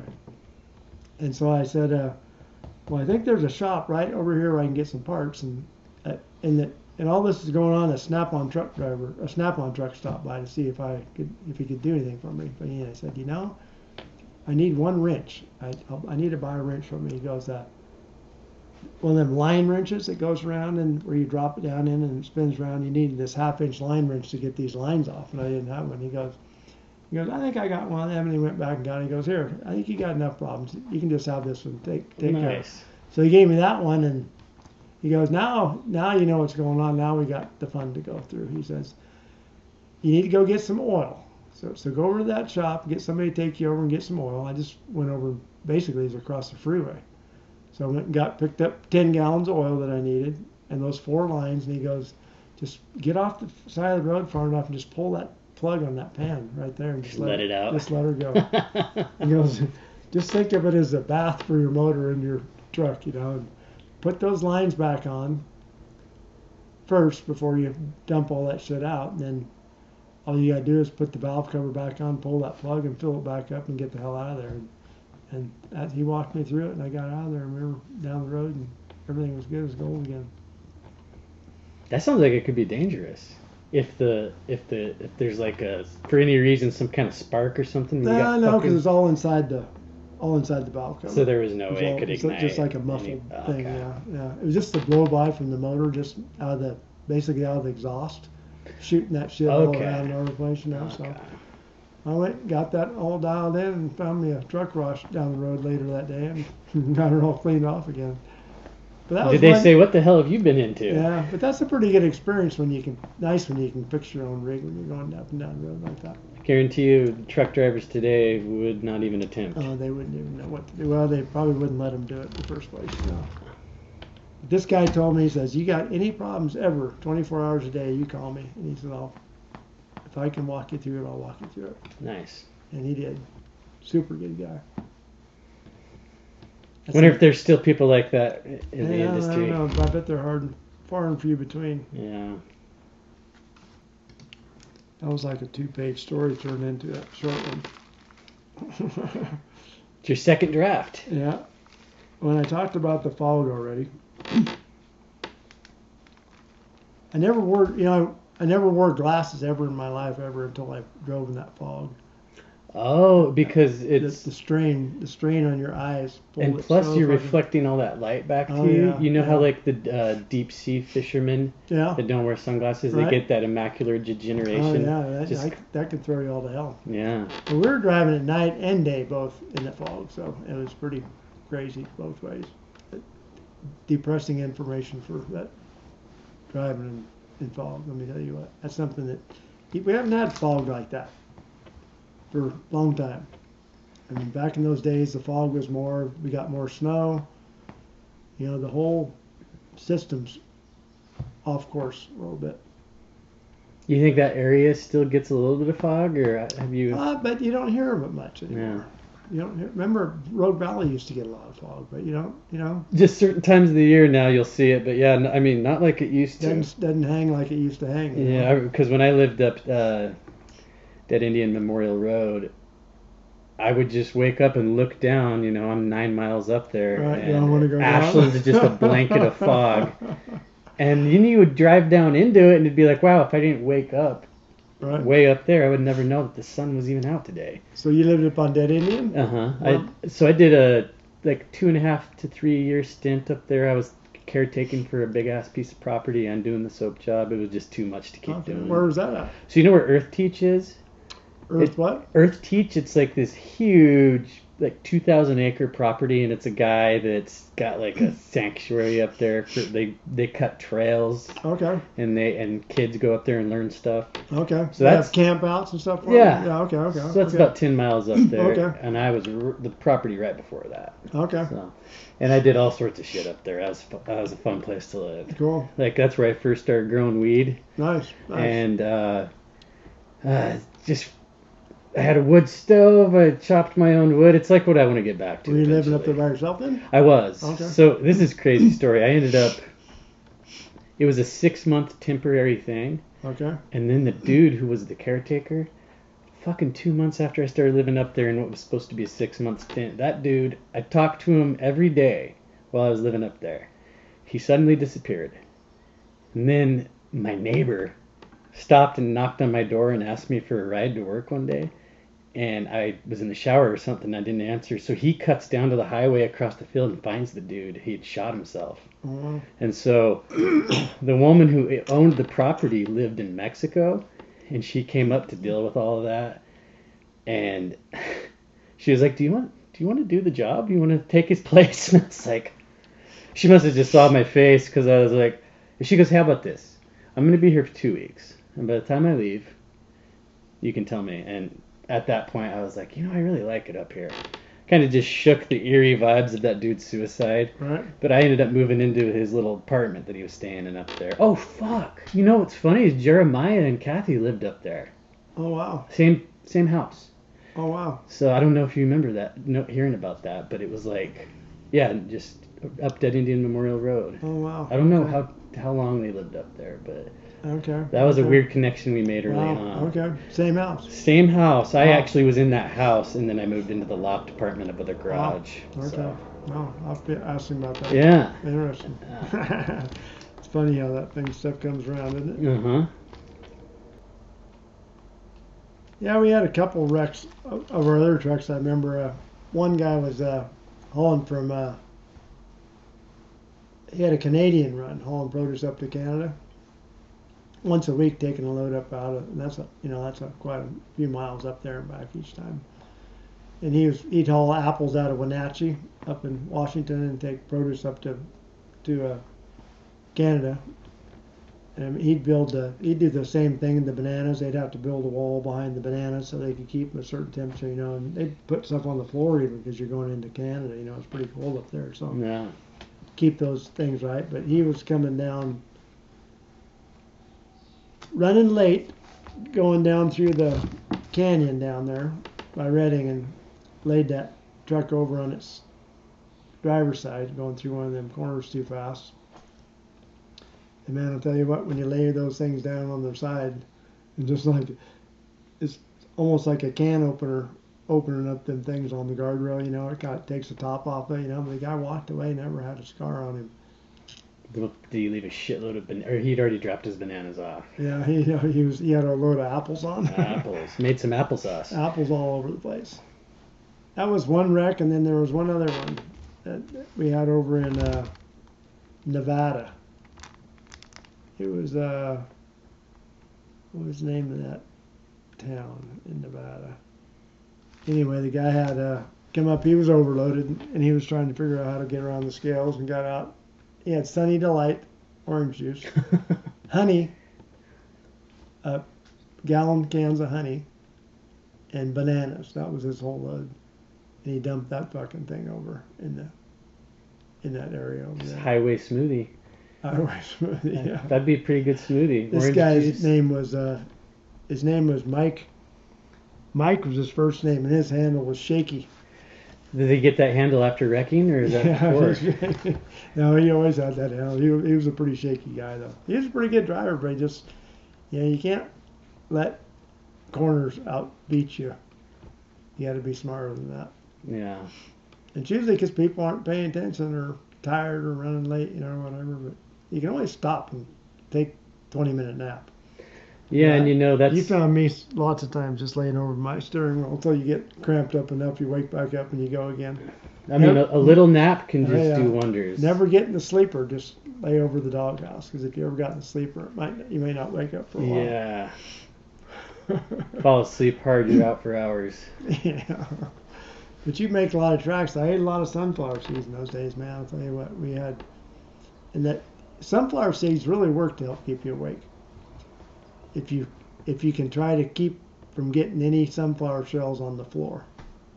Just gives your brain something to do. Yeah, well, and you're trying not to make a mess in your floor, so it keeps you awake to try to do that, so you can just fucking keep on cruising. Huh. I buy bags of them fucking sunflower seeds. Get those little plastic cups, like those drink cups, and then just when you get to the truck stop, just dump them things out. And when I moved to Texas down there 7 years ago, I did the same kind of a thing, but I didn't I didn't give a fuck what the floor looked like. I had 4 bags of sunflower seeds on the floor when I finally got down there. They're about that thick. I'd rented a U-Haul. I figured, fuck it, you pay for that. Let them clean it up. Yeah. I got stopped in Nevada that trip going down in the motorhome, and when I had that U-Haul and I was pulling my car. And I thought you could keep your pistol in your car. I mean, what good's a pistol if you need it, if it's not with you? And you were in Texas at this point? I was in Nevada. Oh, okay. And I didn't know that you couldn't carry them in Nevada, but different states and different laws. Yeah. It's hard to keep track. The guy was cool about it. He goes, "I'll just put it in the back of your rig, and they checked it all out, made sure it wasn't stolen, and whatnot." I learned a lesson that you don't play with all them states with the guns, Yeah, I mean the entire West Coast at this point, from right. Washington south all the way to Do you shoot bottom of guns? California. Yeah, I mean right now it's been years, but I grew up with, my mom was pretty anti-gun, anti-motorcycle, but okay.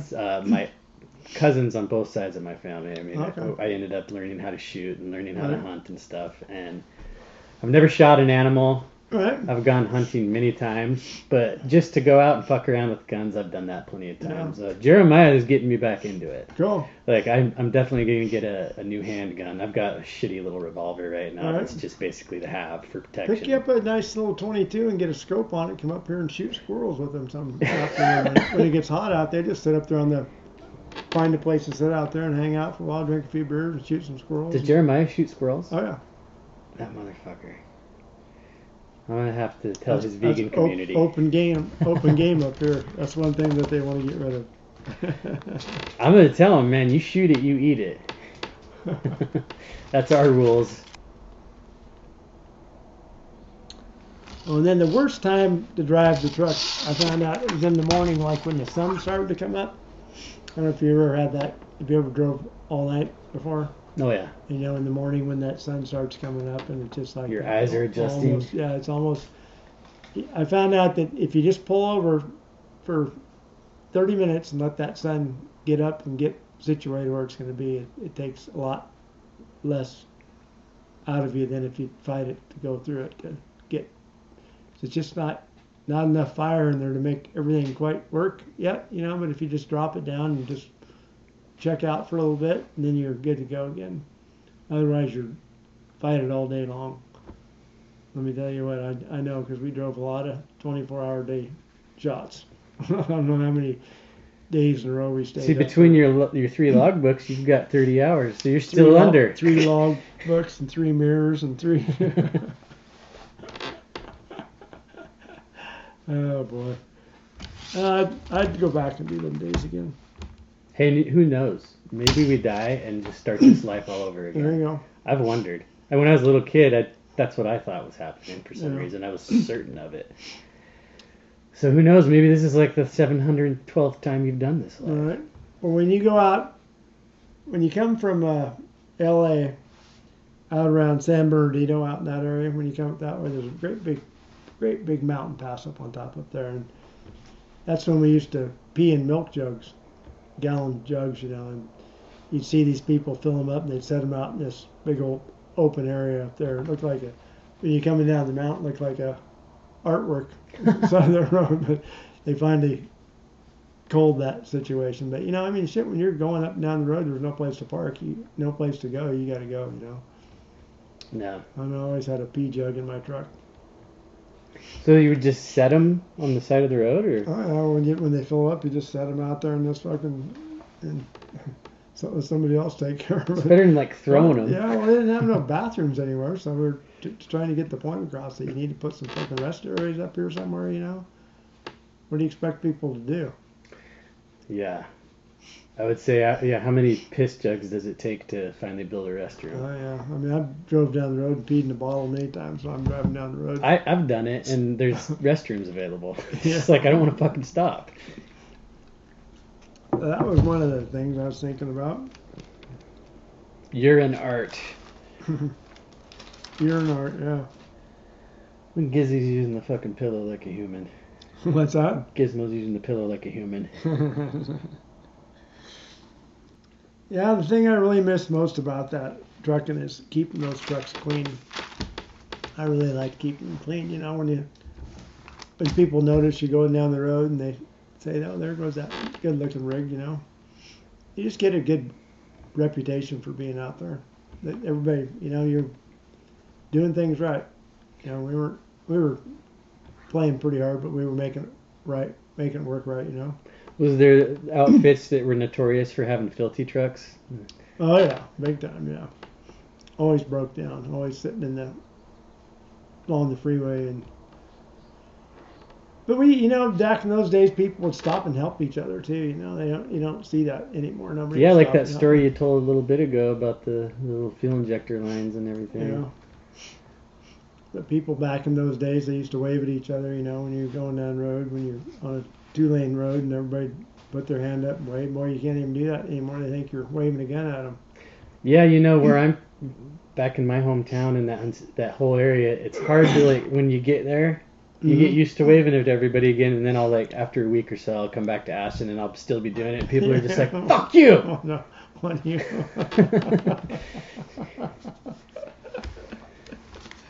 Don't fucking wave at me. Yeah. Yeah, we did most of our own washing and everything on the trucks. I had my truck in the 4th of July parade one year. I just got it out of the paint shop and we just done a really sweet job on it. I mean, it was the last one I think I ever did on it that was pretty good one. Anyway, I was dating the gal that ran the Jackson County Fairgrounds. She was a quadriplegic, and so she wanted to know if I wanted to put a banner on the side of my truck and do some advertisements for the Jackson County Fair. So I put Shelly, the gal that was in the wheelchair, in the driver's side or in the passenger seat in the truck and drove through the 4th of July parade with her on that. She thought that was pretty cool. Nice. Nice shiny truck. Oh yeah, yeah, yeah. These trucks are nice. I'll get you some pictures of them. You'll have to see them. That's all I got in this one here. I saved the really crazy one for another day. Yeah, we'll get into the scandalous side. Oh boy. Yeah, I mean, if there's anything else you want to talk about, you can. We've been going for just over 2 hours. Oh wow. By the time you edit out all that stuff, that'll be fine. So. Yeah. We'll keep talking. We got nothing else to do. Yeah, no, I'll go as long as we can. I mean, they ain't gonna be home for a while. You doing all right? Yeah. Okay. I might take a piss break here in a little bit. You can do that. Yeah. Take a smoke break and a piss break. Yeah, let's hit pause that way. Just as long as I remember to start it back up. That's fine. So Andy was showing me this book earlier, and it looks pretty interesting. It's about strange shit that people who are on the road, often truckers, have seen. Do you know of any stories like this, or have you seen anything yourself? Well, go ahead and read a little piece out of there just for the fun of it. The back of it, yeah. Women in white, wandering soldiers, and phantom hitchhikers haunt the darkened and deserted roadways of the United States. Truckers, men and women who have driven millions of miles of highway lit only by the twin beams of their rigs' headlights have long reported sightings of unusual or ominously strange uncanny visions, mysterious apparitions, and roaming spirits of the dead. The only thing that I can compare this with, and this has got to be a pretty wide open situation on this one, but I seen some stuff myself one day. I was coming home from L.A. on a trip, and it was about I was coming through down there by Redding, Red Bluff, that scale down there. It must have been about 1 o'clock in the morning. It was about 80 degrees. That was a nice summer night, you know, and I pulled into this rest area, and I pulled up and parked, and I looked across this freeway, and you know they carve those trees like to make look like animals and whatnot and stuff like that. And the bushes were just flat and square as could be, but in that when I pulled up, when I looked across the street over there, I could see Mickey Mouse and Donald Duck and all the Disney characters dancing around the rest area over there. That was me. That was a true me story. That's one that I told you I was going to get into it later, but that brought me about that thing there. That's how you found that book? You just were looking into it? Well, no, I always kind of like that kind of shit, but I think that this is kind of into that era of people. I don't know if those are all true stories or if they're not. Does it say true stories? I mean, it seems like this woman, Annie Wilder, it says she didn't write this, she edited it, so that to me says she compiled a bunch of different stories and anecdotes from people and then wrote them down. Well, I was on my CB radio talking to the truckers that were going up and down the road. I said, you got to stop and check out that scene in that rest area. Did any of them say they saw stuff? Yeah. I sat there for a little while and got loaded up and headed on home. I think I took about a 3-month sabbatical after that trip. It's funny too what we were just watching about Disney. Kind of all put it all together. Yeah. Pulled it out. Well, your episode, the one we're doing right now, will come up after that one. So. Yeah. So, and then you were also saying earlier that you had some ghost activity in one of the houses you lived in Ashland. Yeah, I know for a fact, man. I'll tell you what, because I seen that ghost many times. And it was always a friendly one. It was never, but I mean, I'd be laying, I could see from my bed out that front window, basically, in that bedroom. You ever been in that house or not? No, anyway, but when you walk in the back door, the laundry room was right there, and then immediate right was the bedroom where I slept. And then if you look straight through, you can see out the front window across the street, kind of like to where that motel is. And at night, I'd lay down there at night, and I could hear like this little wind blowing or something, like like a little. And I mean, it wasn't ordinary, but it wasn't odd. It was just always there, and I could see this. I remember seeing this little silhouette thing coming down from the attic and just walk by the doorway to the bed, from the bedroom to the bathroom. And I just always thought, hey, I got a friend here with me, and it happened many. So it was like just like a silhouette, or just like a silhouette, yeah. I made friends with a ghost when I was 2, and my mom believed me. I've told Jeremiah about this. My dad I talked to him on the phone the other day, and he's like, yeah, I believe in ghosts now. And then his grandma just died a few years ago, and the family that moved into that house, the little girl's in 4th grade, and her mom went in and talked to my dad's wife, who's a secretary at the school there, and she said, my little girl says that she has a friend named Belle that she talks to at night. And Belle was the name of my dad's grandma. So she might be seeing her. Wow. I mean, little kids seem to be more open to that kind of stuff. It's crazy that as an adult you were seeing that. Yeah, oh yeah. Trippy. But I mean, I just thought it was part of life, I mean, I'd never had any ifs, ands, or buts about it. I just believed it, as part of society. And it doesn't sound like you were scared.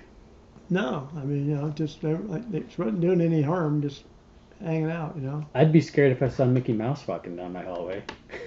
Well, I was pretty happy that night. I didn't give a fuck if Donald Duck was fucking Mickey Mouse. I didn't care. I'd pay to see that.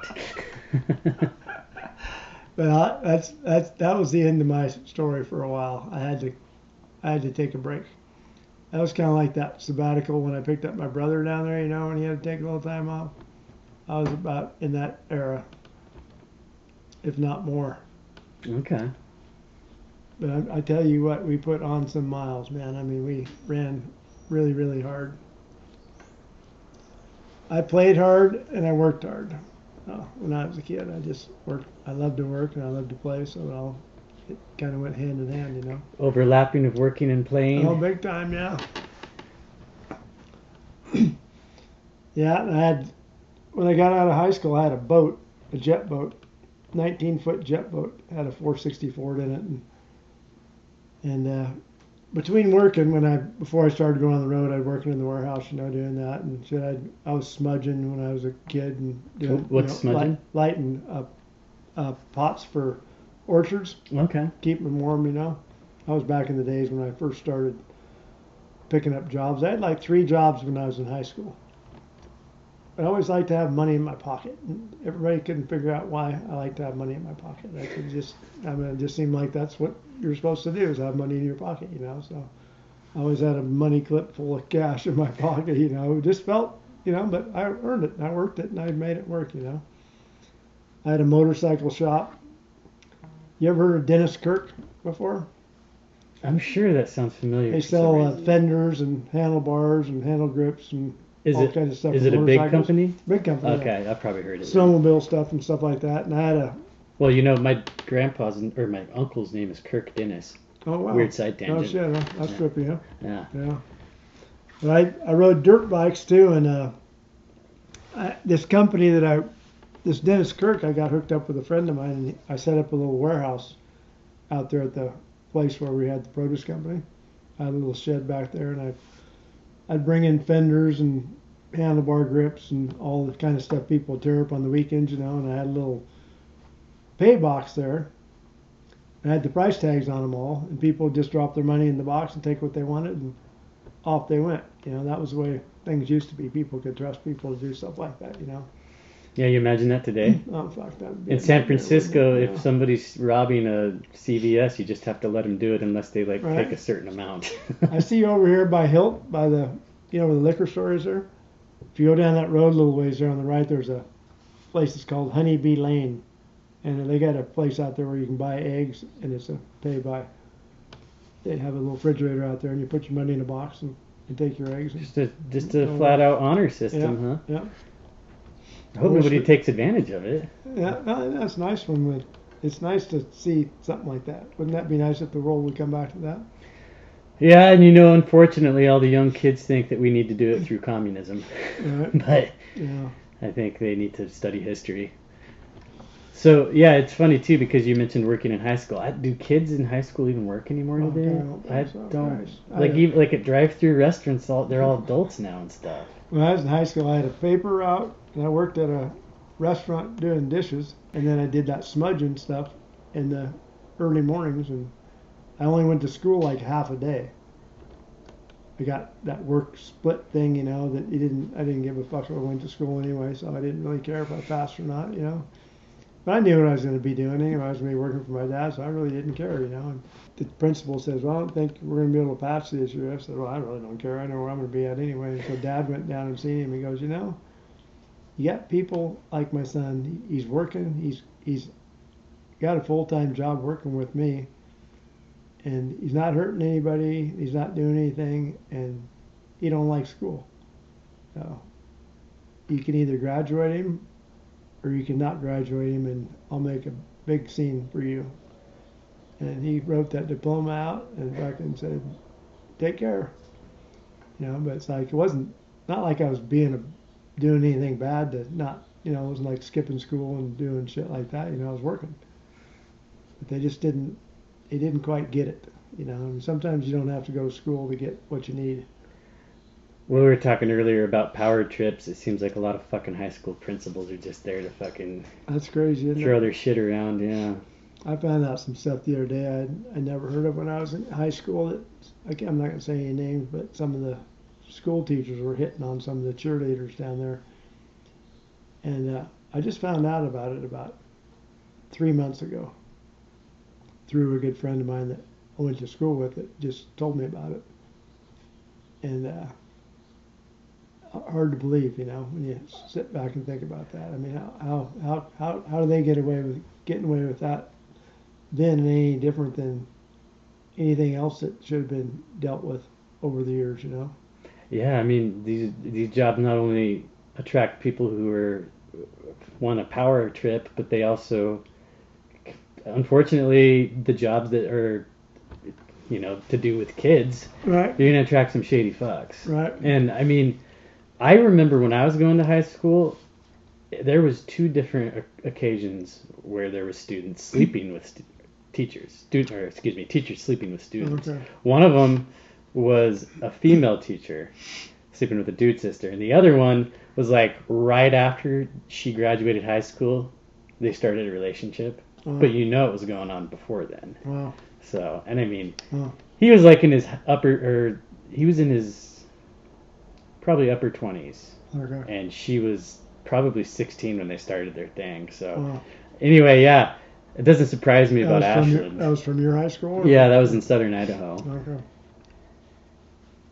So, yeah, you knew these people that were involved in I this? know them really well. You know, I didn't have no idea. You want to look up that shooting? Sure. Yeah, you could take those headphones off. My daughter. I don't hear from her very often. All of a sudden, I'm hearing from her a lot today. It's weird we talked about her earlier. What's that? So it's weird that we were talking about her earlier. Can you give us more information on why you're calling this a hate crime at this point? There are certain pieces of evidence that we have ascertained in the course of this investigation that indicate some racial animosity. I'm not going to specifically talk about or elaborate on what exactly they are right now, but we have evidence in custody right now that shows that there is some racial component to these alleged actions. Susan Rose. What was the weapon, John? It was an assault weapon. Was he known Assault to law enforcement? That's not a broad term. At this time, does not appear. You confirm if there was... I could run somebody over with my car, and that's an assault He weapon. looks like he's sweating a little bit, isn't he? It's because they're asking the racial shit. Well, I mean, 13 shot, 10 dead. Right now in closed city court, so no. The answer to the question is no. There's Sorry. somebody in the back over there. Could he face federal charges or the death penalty? A little early to ask that All question. options are on the table as we go forward with the investigation. We will put every tool in our toolbox Oh, to make sure justice that's such is an done for the overused term. individuals of this horrific crime in our community. Associated Press. Biden said he's going to use every tool in the toolbox for gas prices. The victim was all black and the shooter white. Yeah, this dude just looks so uncomfortable. He looks like he's shouldn't be there. Out of the 13 victims, 11 are African American, 2 are white. So there were 4 store employees. Were those 4 store employees fatally shot? We have the security guard, who was the retired Buffalo police officer, was fatally shot. 3 other store employees were non-fatal wounds. Do you have the ages or an age range? Not right now. Was the suspect live streaming the shooting? Yes. What? Where was that live stream? It was on a social media platform. On one? She asked which one. He looks So- like a comedy guy, doesn't he? Yeah. Isn't it kind of crazy how that, the one that happened in the subway in New York not long Is there ago? just news on it, not videos? Is there Yeah. just readable stuff. I'm curious. Oh, I'm sure there is. That news shit, that video shit gets a little bit out there, I think. Oh, shit. 18-year-old.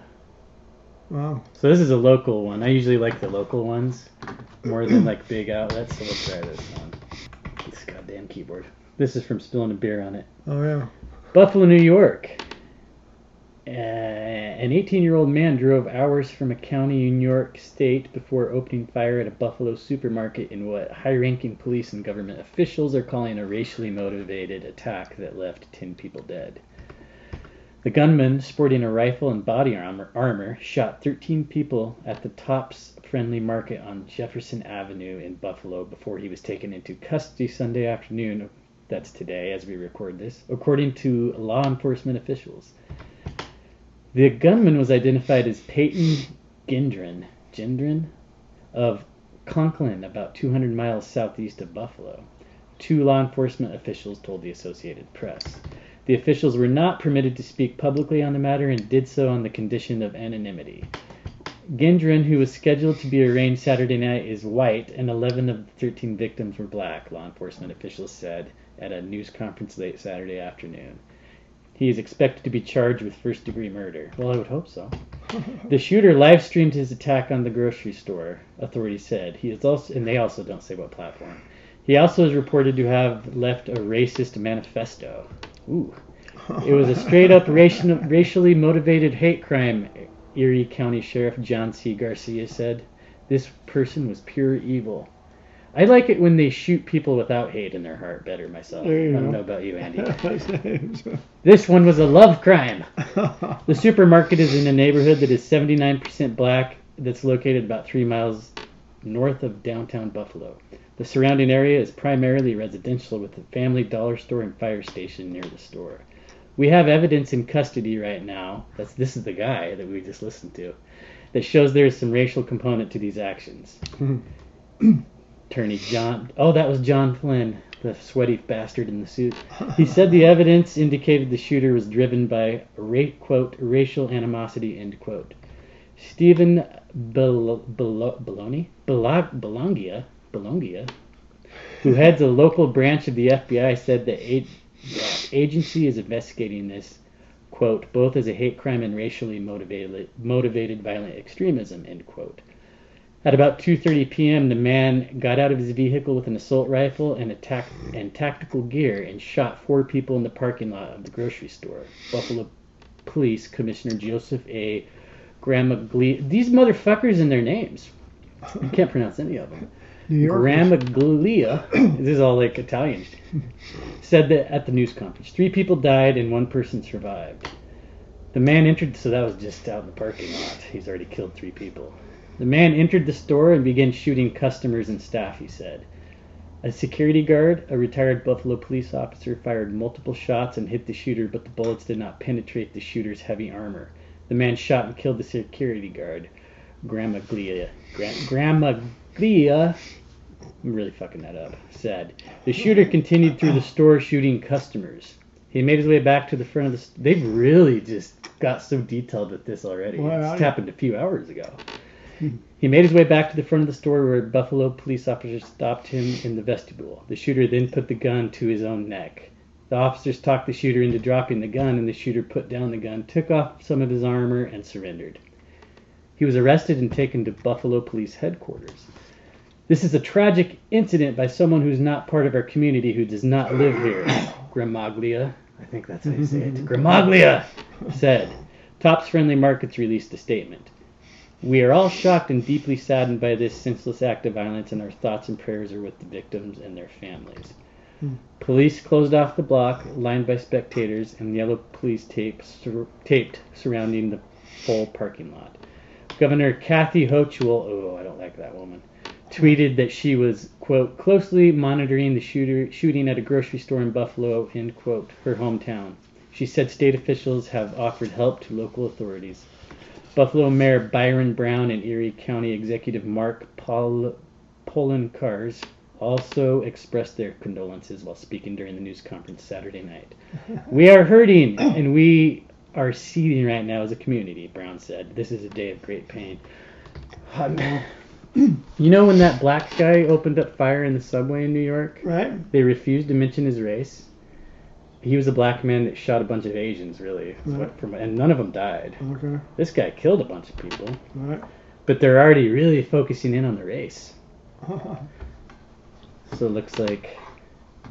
You just wanted to go for some easy pickings, looks like, huh? Well, they also really made it known that he drove from over 200 miles away. Is that what they said? Yeah, so it's 200 miles now. 200 miles southeast of Buffalo. So he had this... Okay, so it looks like this is where he started. What was going on his mind on that 200-mile drive? Hard to say. We'll be hearing about this one for a while. You can already tell. Kidding, yeah. Even though it's in New York, huh? Yeah, where the last big shooting was too, and they've already stopped talking about that one because the guy was black. You ever been up to Alaska? I've never been to Alaska, no. I'd like to. Yeah.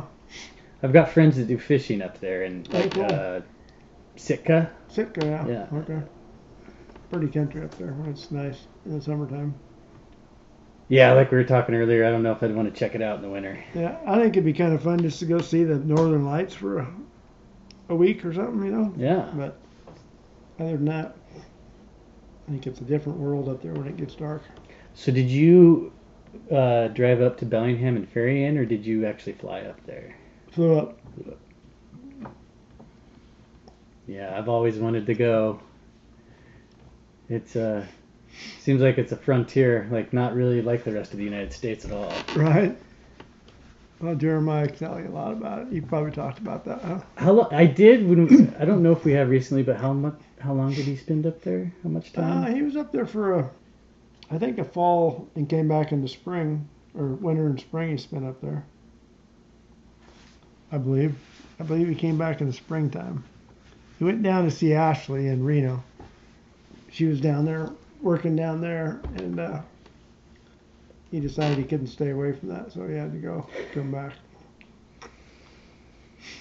He did a lot of jobs, a lot of different things for a while there. He was a busy character, man. He's got a resume that's fucking 10 pages long. John and I were talking about this the other day. Like, this 22-year-old kid walks in with more work experience than both of us. He's got a fucking... And Jeremiah really hasn't changed since he was 22. I'm sure No. I mean, he just seems like an old soul. Yeah. Smart dude. Yeah, I don't know how... it'd be interesting to write all those down. Yeah, I asked him the other day if he could name them off the top of his head, and he goes, I could probably get most of them. I'll have to start that list just for the fun of it while we're sitting here thinking about it, and I'll ask him about it. We're on camera anyway right now, right? Mhm. So, I know he did some painting at an airport. oh, that's right. I was in Portland. He worked at Shopping Cart for a while. I think that might have been in high school. In the state he worked for. Who? State of Oregon. Oh, he did? Mm-hmm. Was that like forest work or? Picking up shit on the freeway, dead animals and shit like that. Okay. Maybe that's what made him go vegan. Was it? Oh, that could be. Seeing all the dead flesh. Yeah. He smelled a dead deer and was like, fuck that. He had that paper route, or that mail route. Yeah, we've talked about that. I went for a ride with him on that one night. It was pretty crazy. So Yeah. what was he doing in Reno? He had a job there, didn't he? He was working at a glass factory. That's it. Making the little syringe Yeah, beaker shits. Looked like pipes to me. Oh, like crack pipes? Yeah. That's what it looked like. But Yeah. he worked for that airplane place. Was that the painting place? Yeah. That's right. Industrial grade painting. You breathe that shit in, you're done. Then he worked for that motorcycle shop in Alaska. How many jobs did he have in high school? Because Shopping Cart's probably the one I know about. That's 7. That's more than I've had in my lifetime. I think Oh, no, I probably had that many. I think he came up with 10 the other day, and he said he was probably missing a couple. Just Oh, real raw. Raw. Fuck yeah, I forgot about that. And he's And how about the place, the place in Phoenix where they made the bread? Organicos. Organico? Yeah. He was actually doing that at the same time he was working for Sapo the first time. Oh, Sapo. Gotta put that on That's there. right. Shit, we're getting up to 10. We might come up with more than he did if we stick to it. Got 9 so far. Well, what was he doing in Austin? Didn't he work there a little bit? I worked at IKEA. Fuck, we're up to 10. We think of one more, we beat him. Oh, what he's doing right now. The web Right. shit. Did he do something else before that too, or has he been doing that pretty much? He had to have had something between. I think Raw was pretty much his main gig when he quit Sapo the first time. Yeah. That's 11. Oh, we beat him.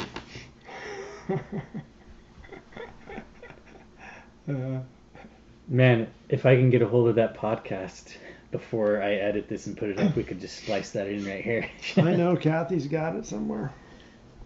There we go. Jeremiah Kids video. There we go. You found it?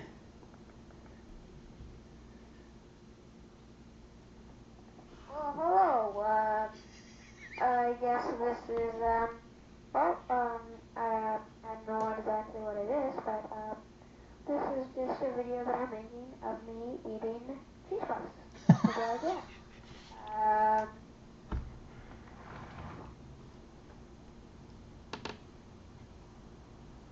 Well, let's see here. These cheese puffs are really good. You should try them. Yeah. They're Hey, Mom, get out of the way. Please. Thank you. Thank you. Thank you. You should really try these. There's the disease kind right here. Yeah, those are really good. You definitely want to try these. They're like the best of the best.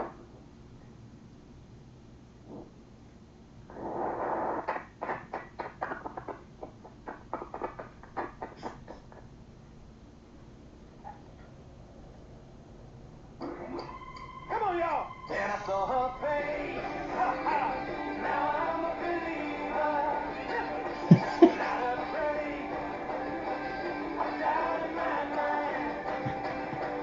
I'm in love. I'm a believer. I can believe if I try. Then I saw her face. Now I'm a believer. He looks pretty young there, huh? Yeah.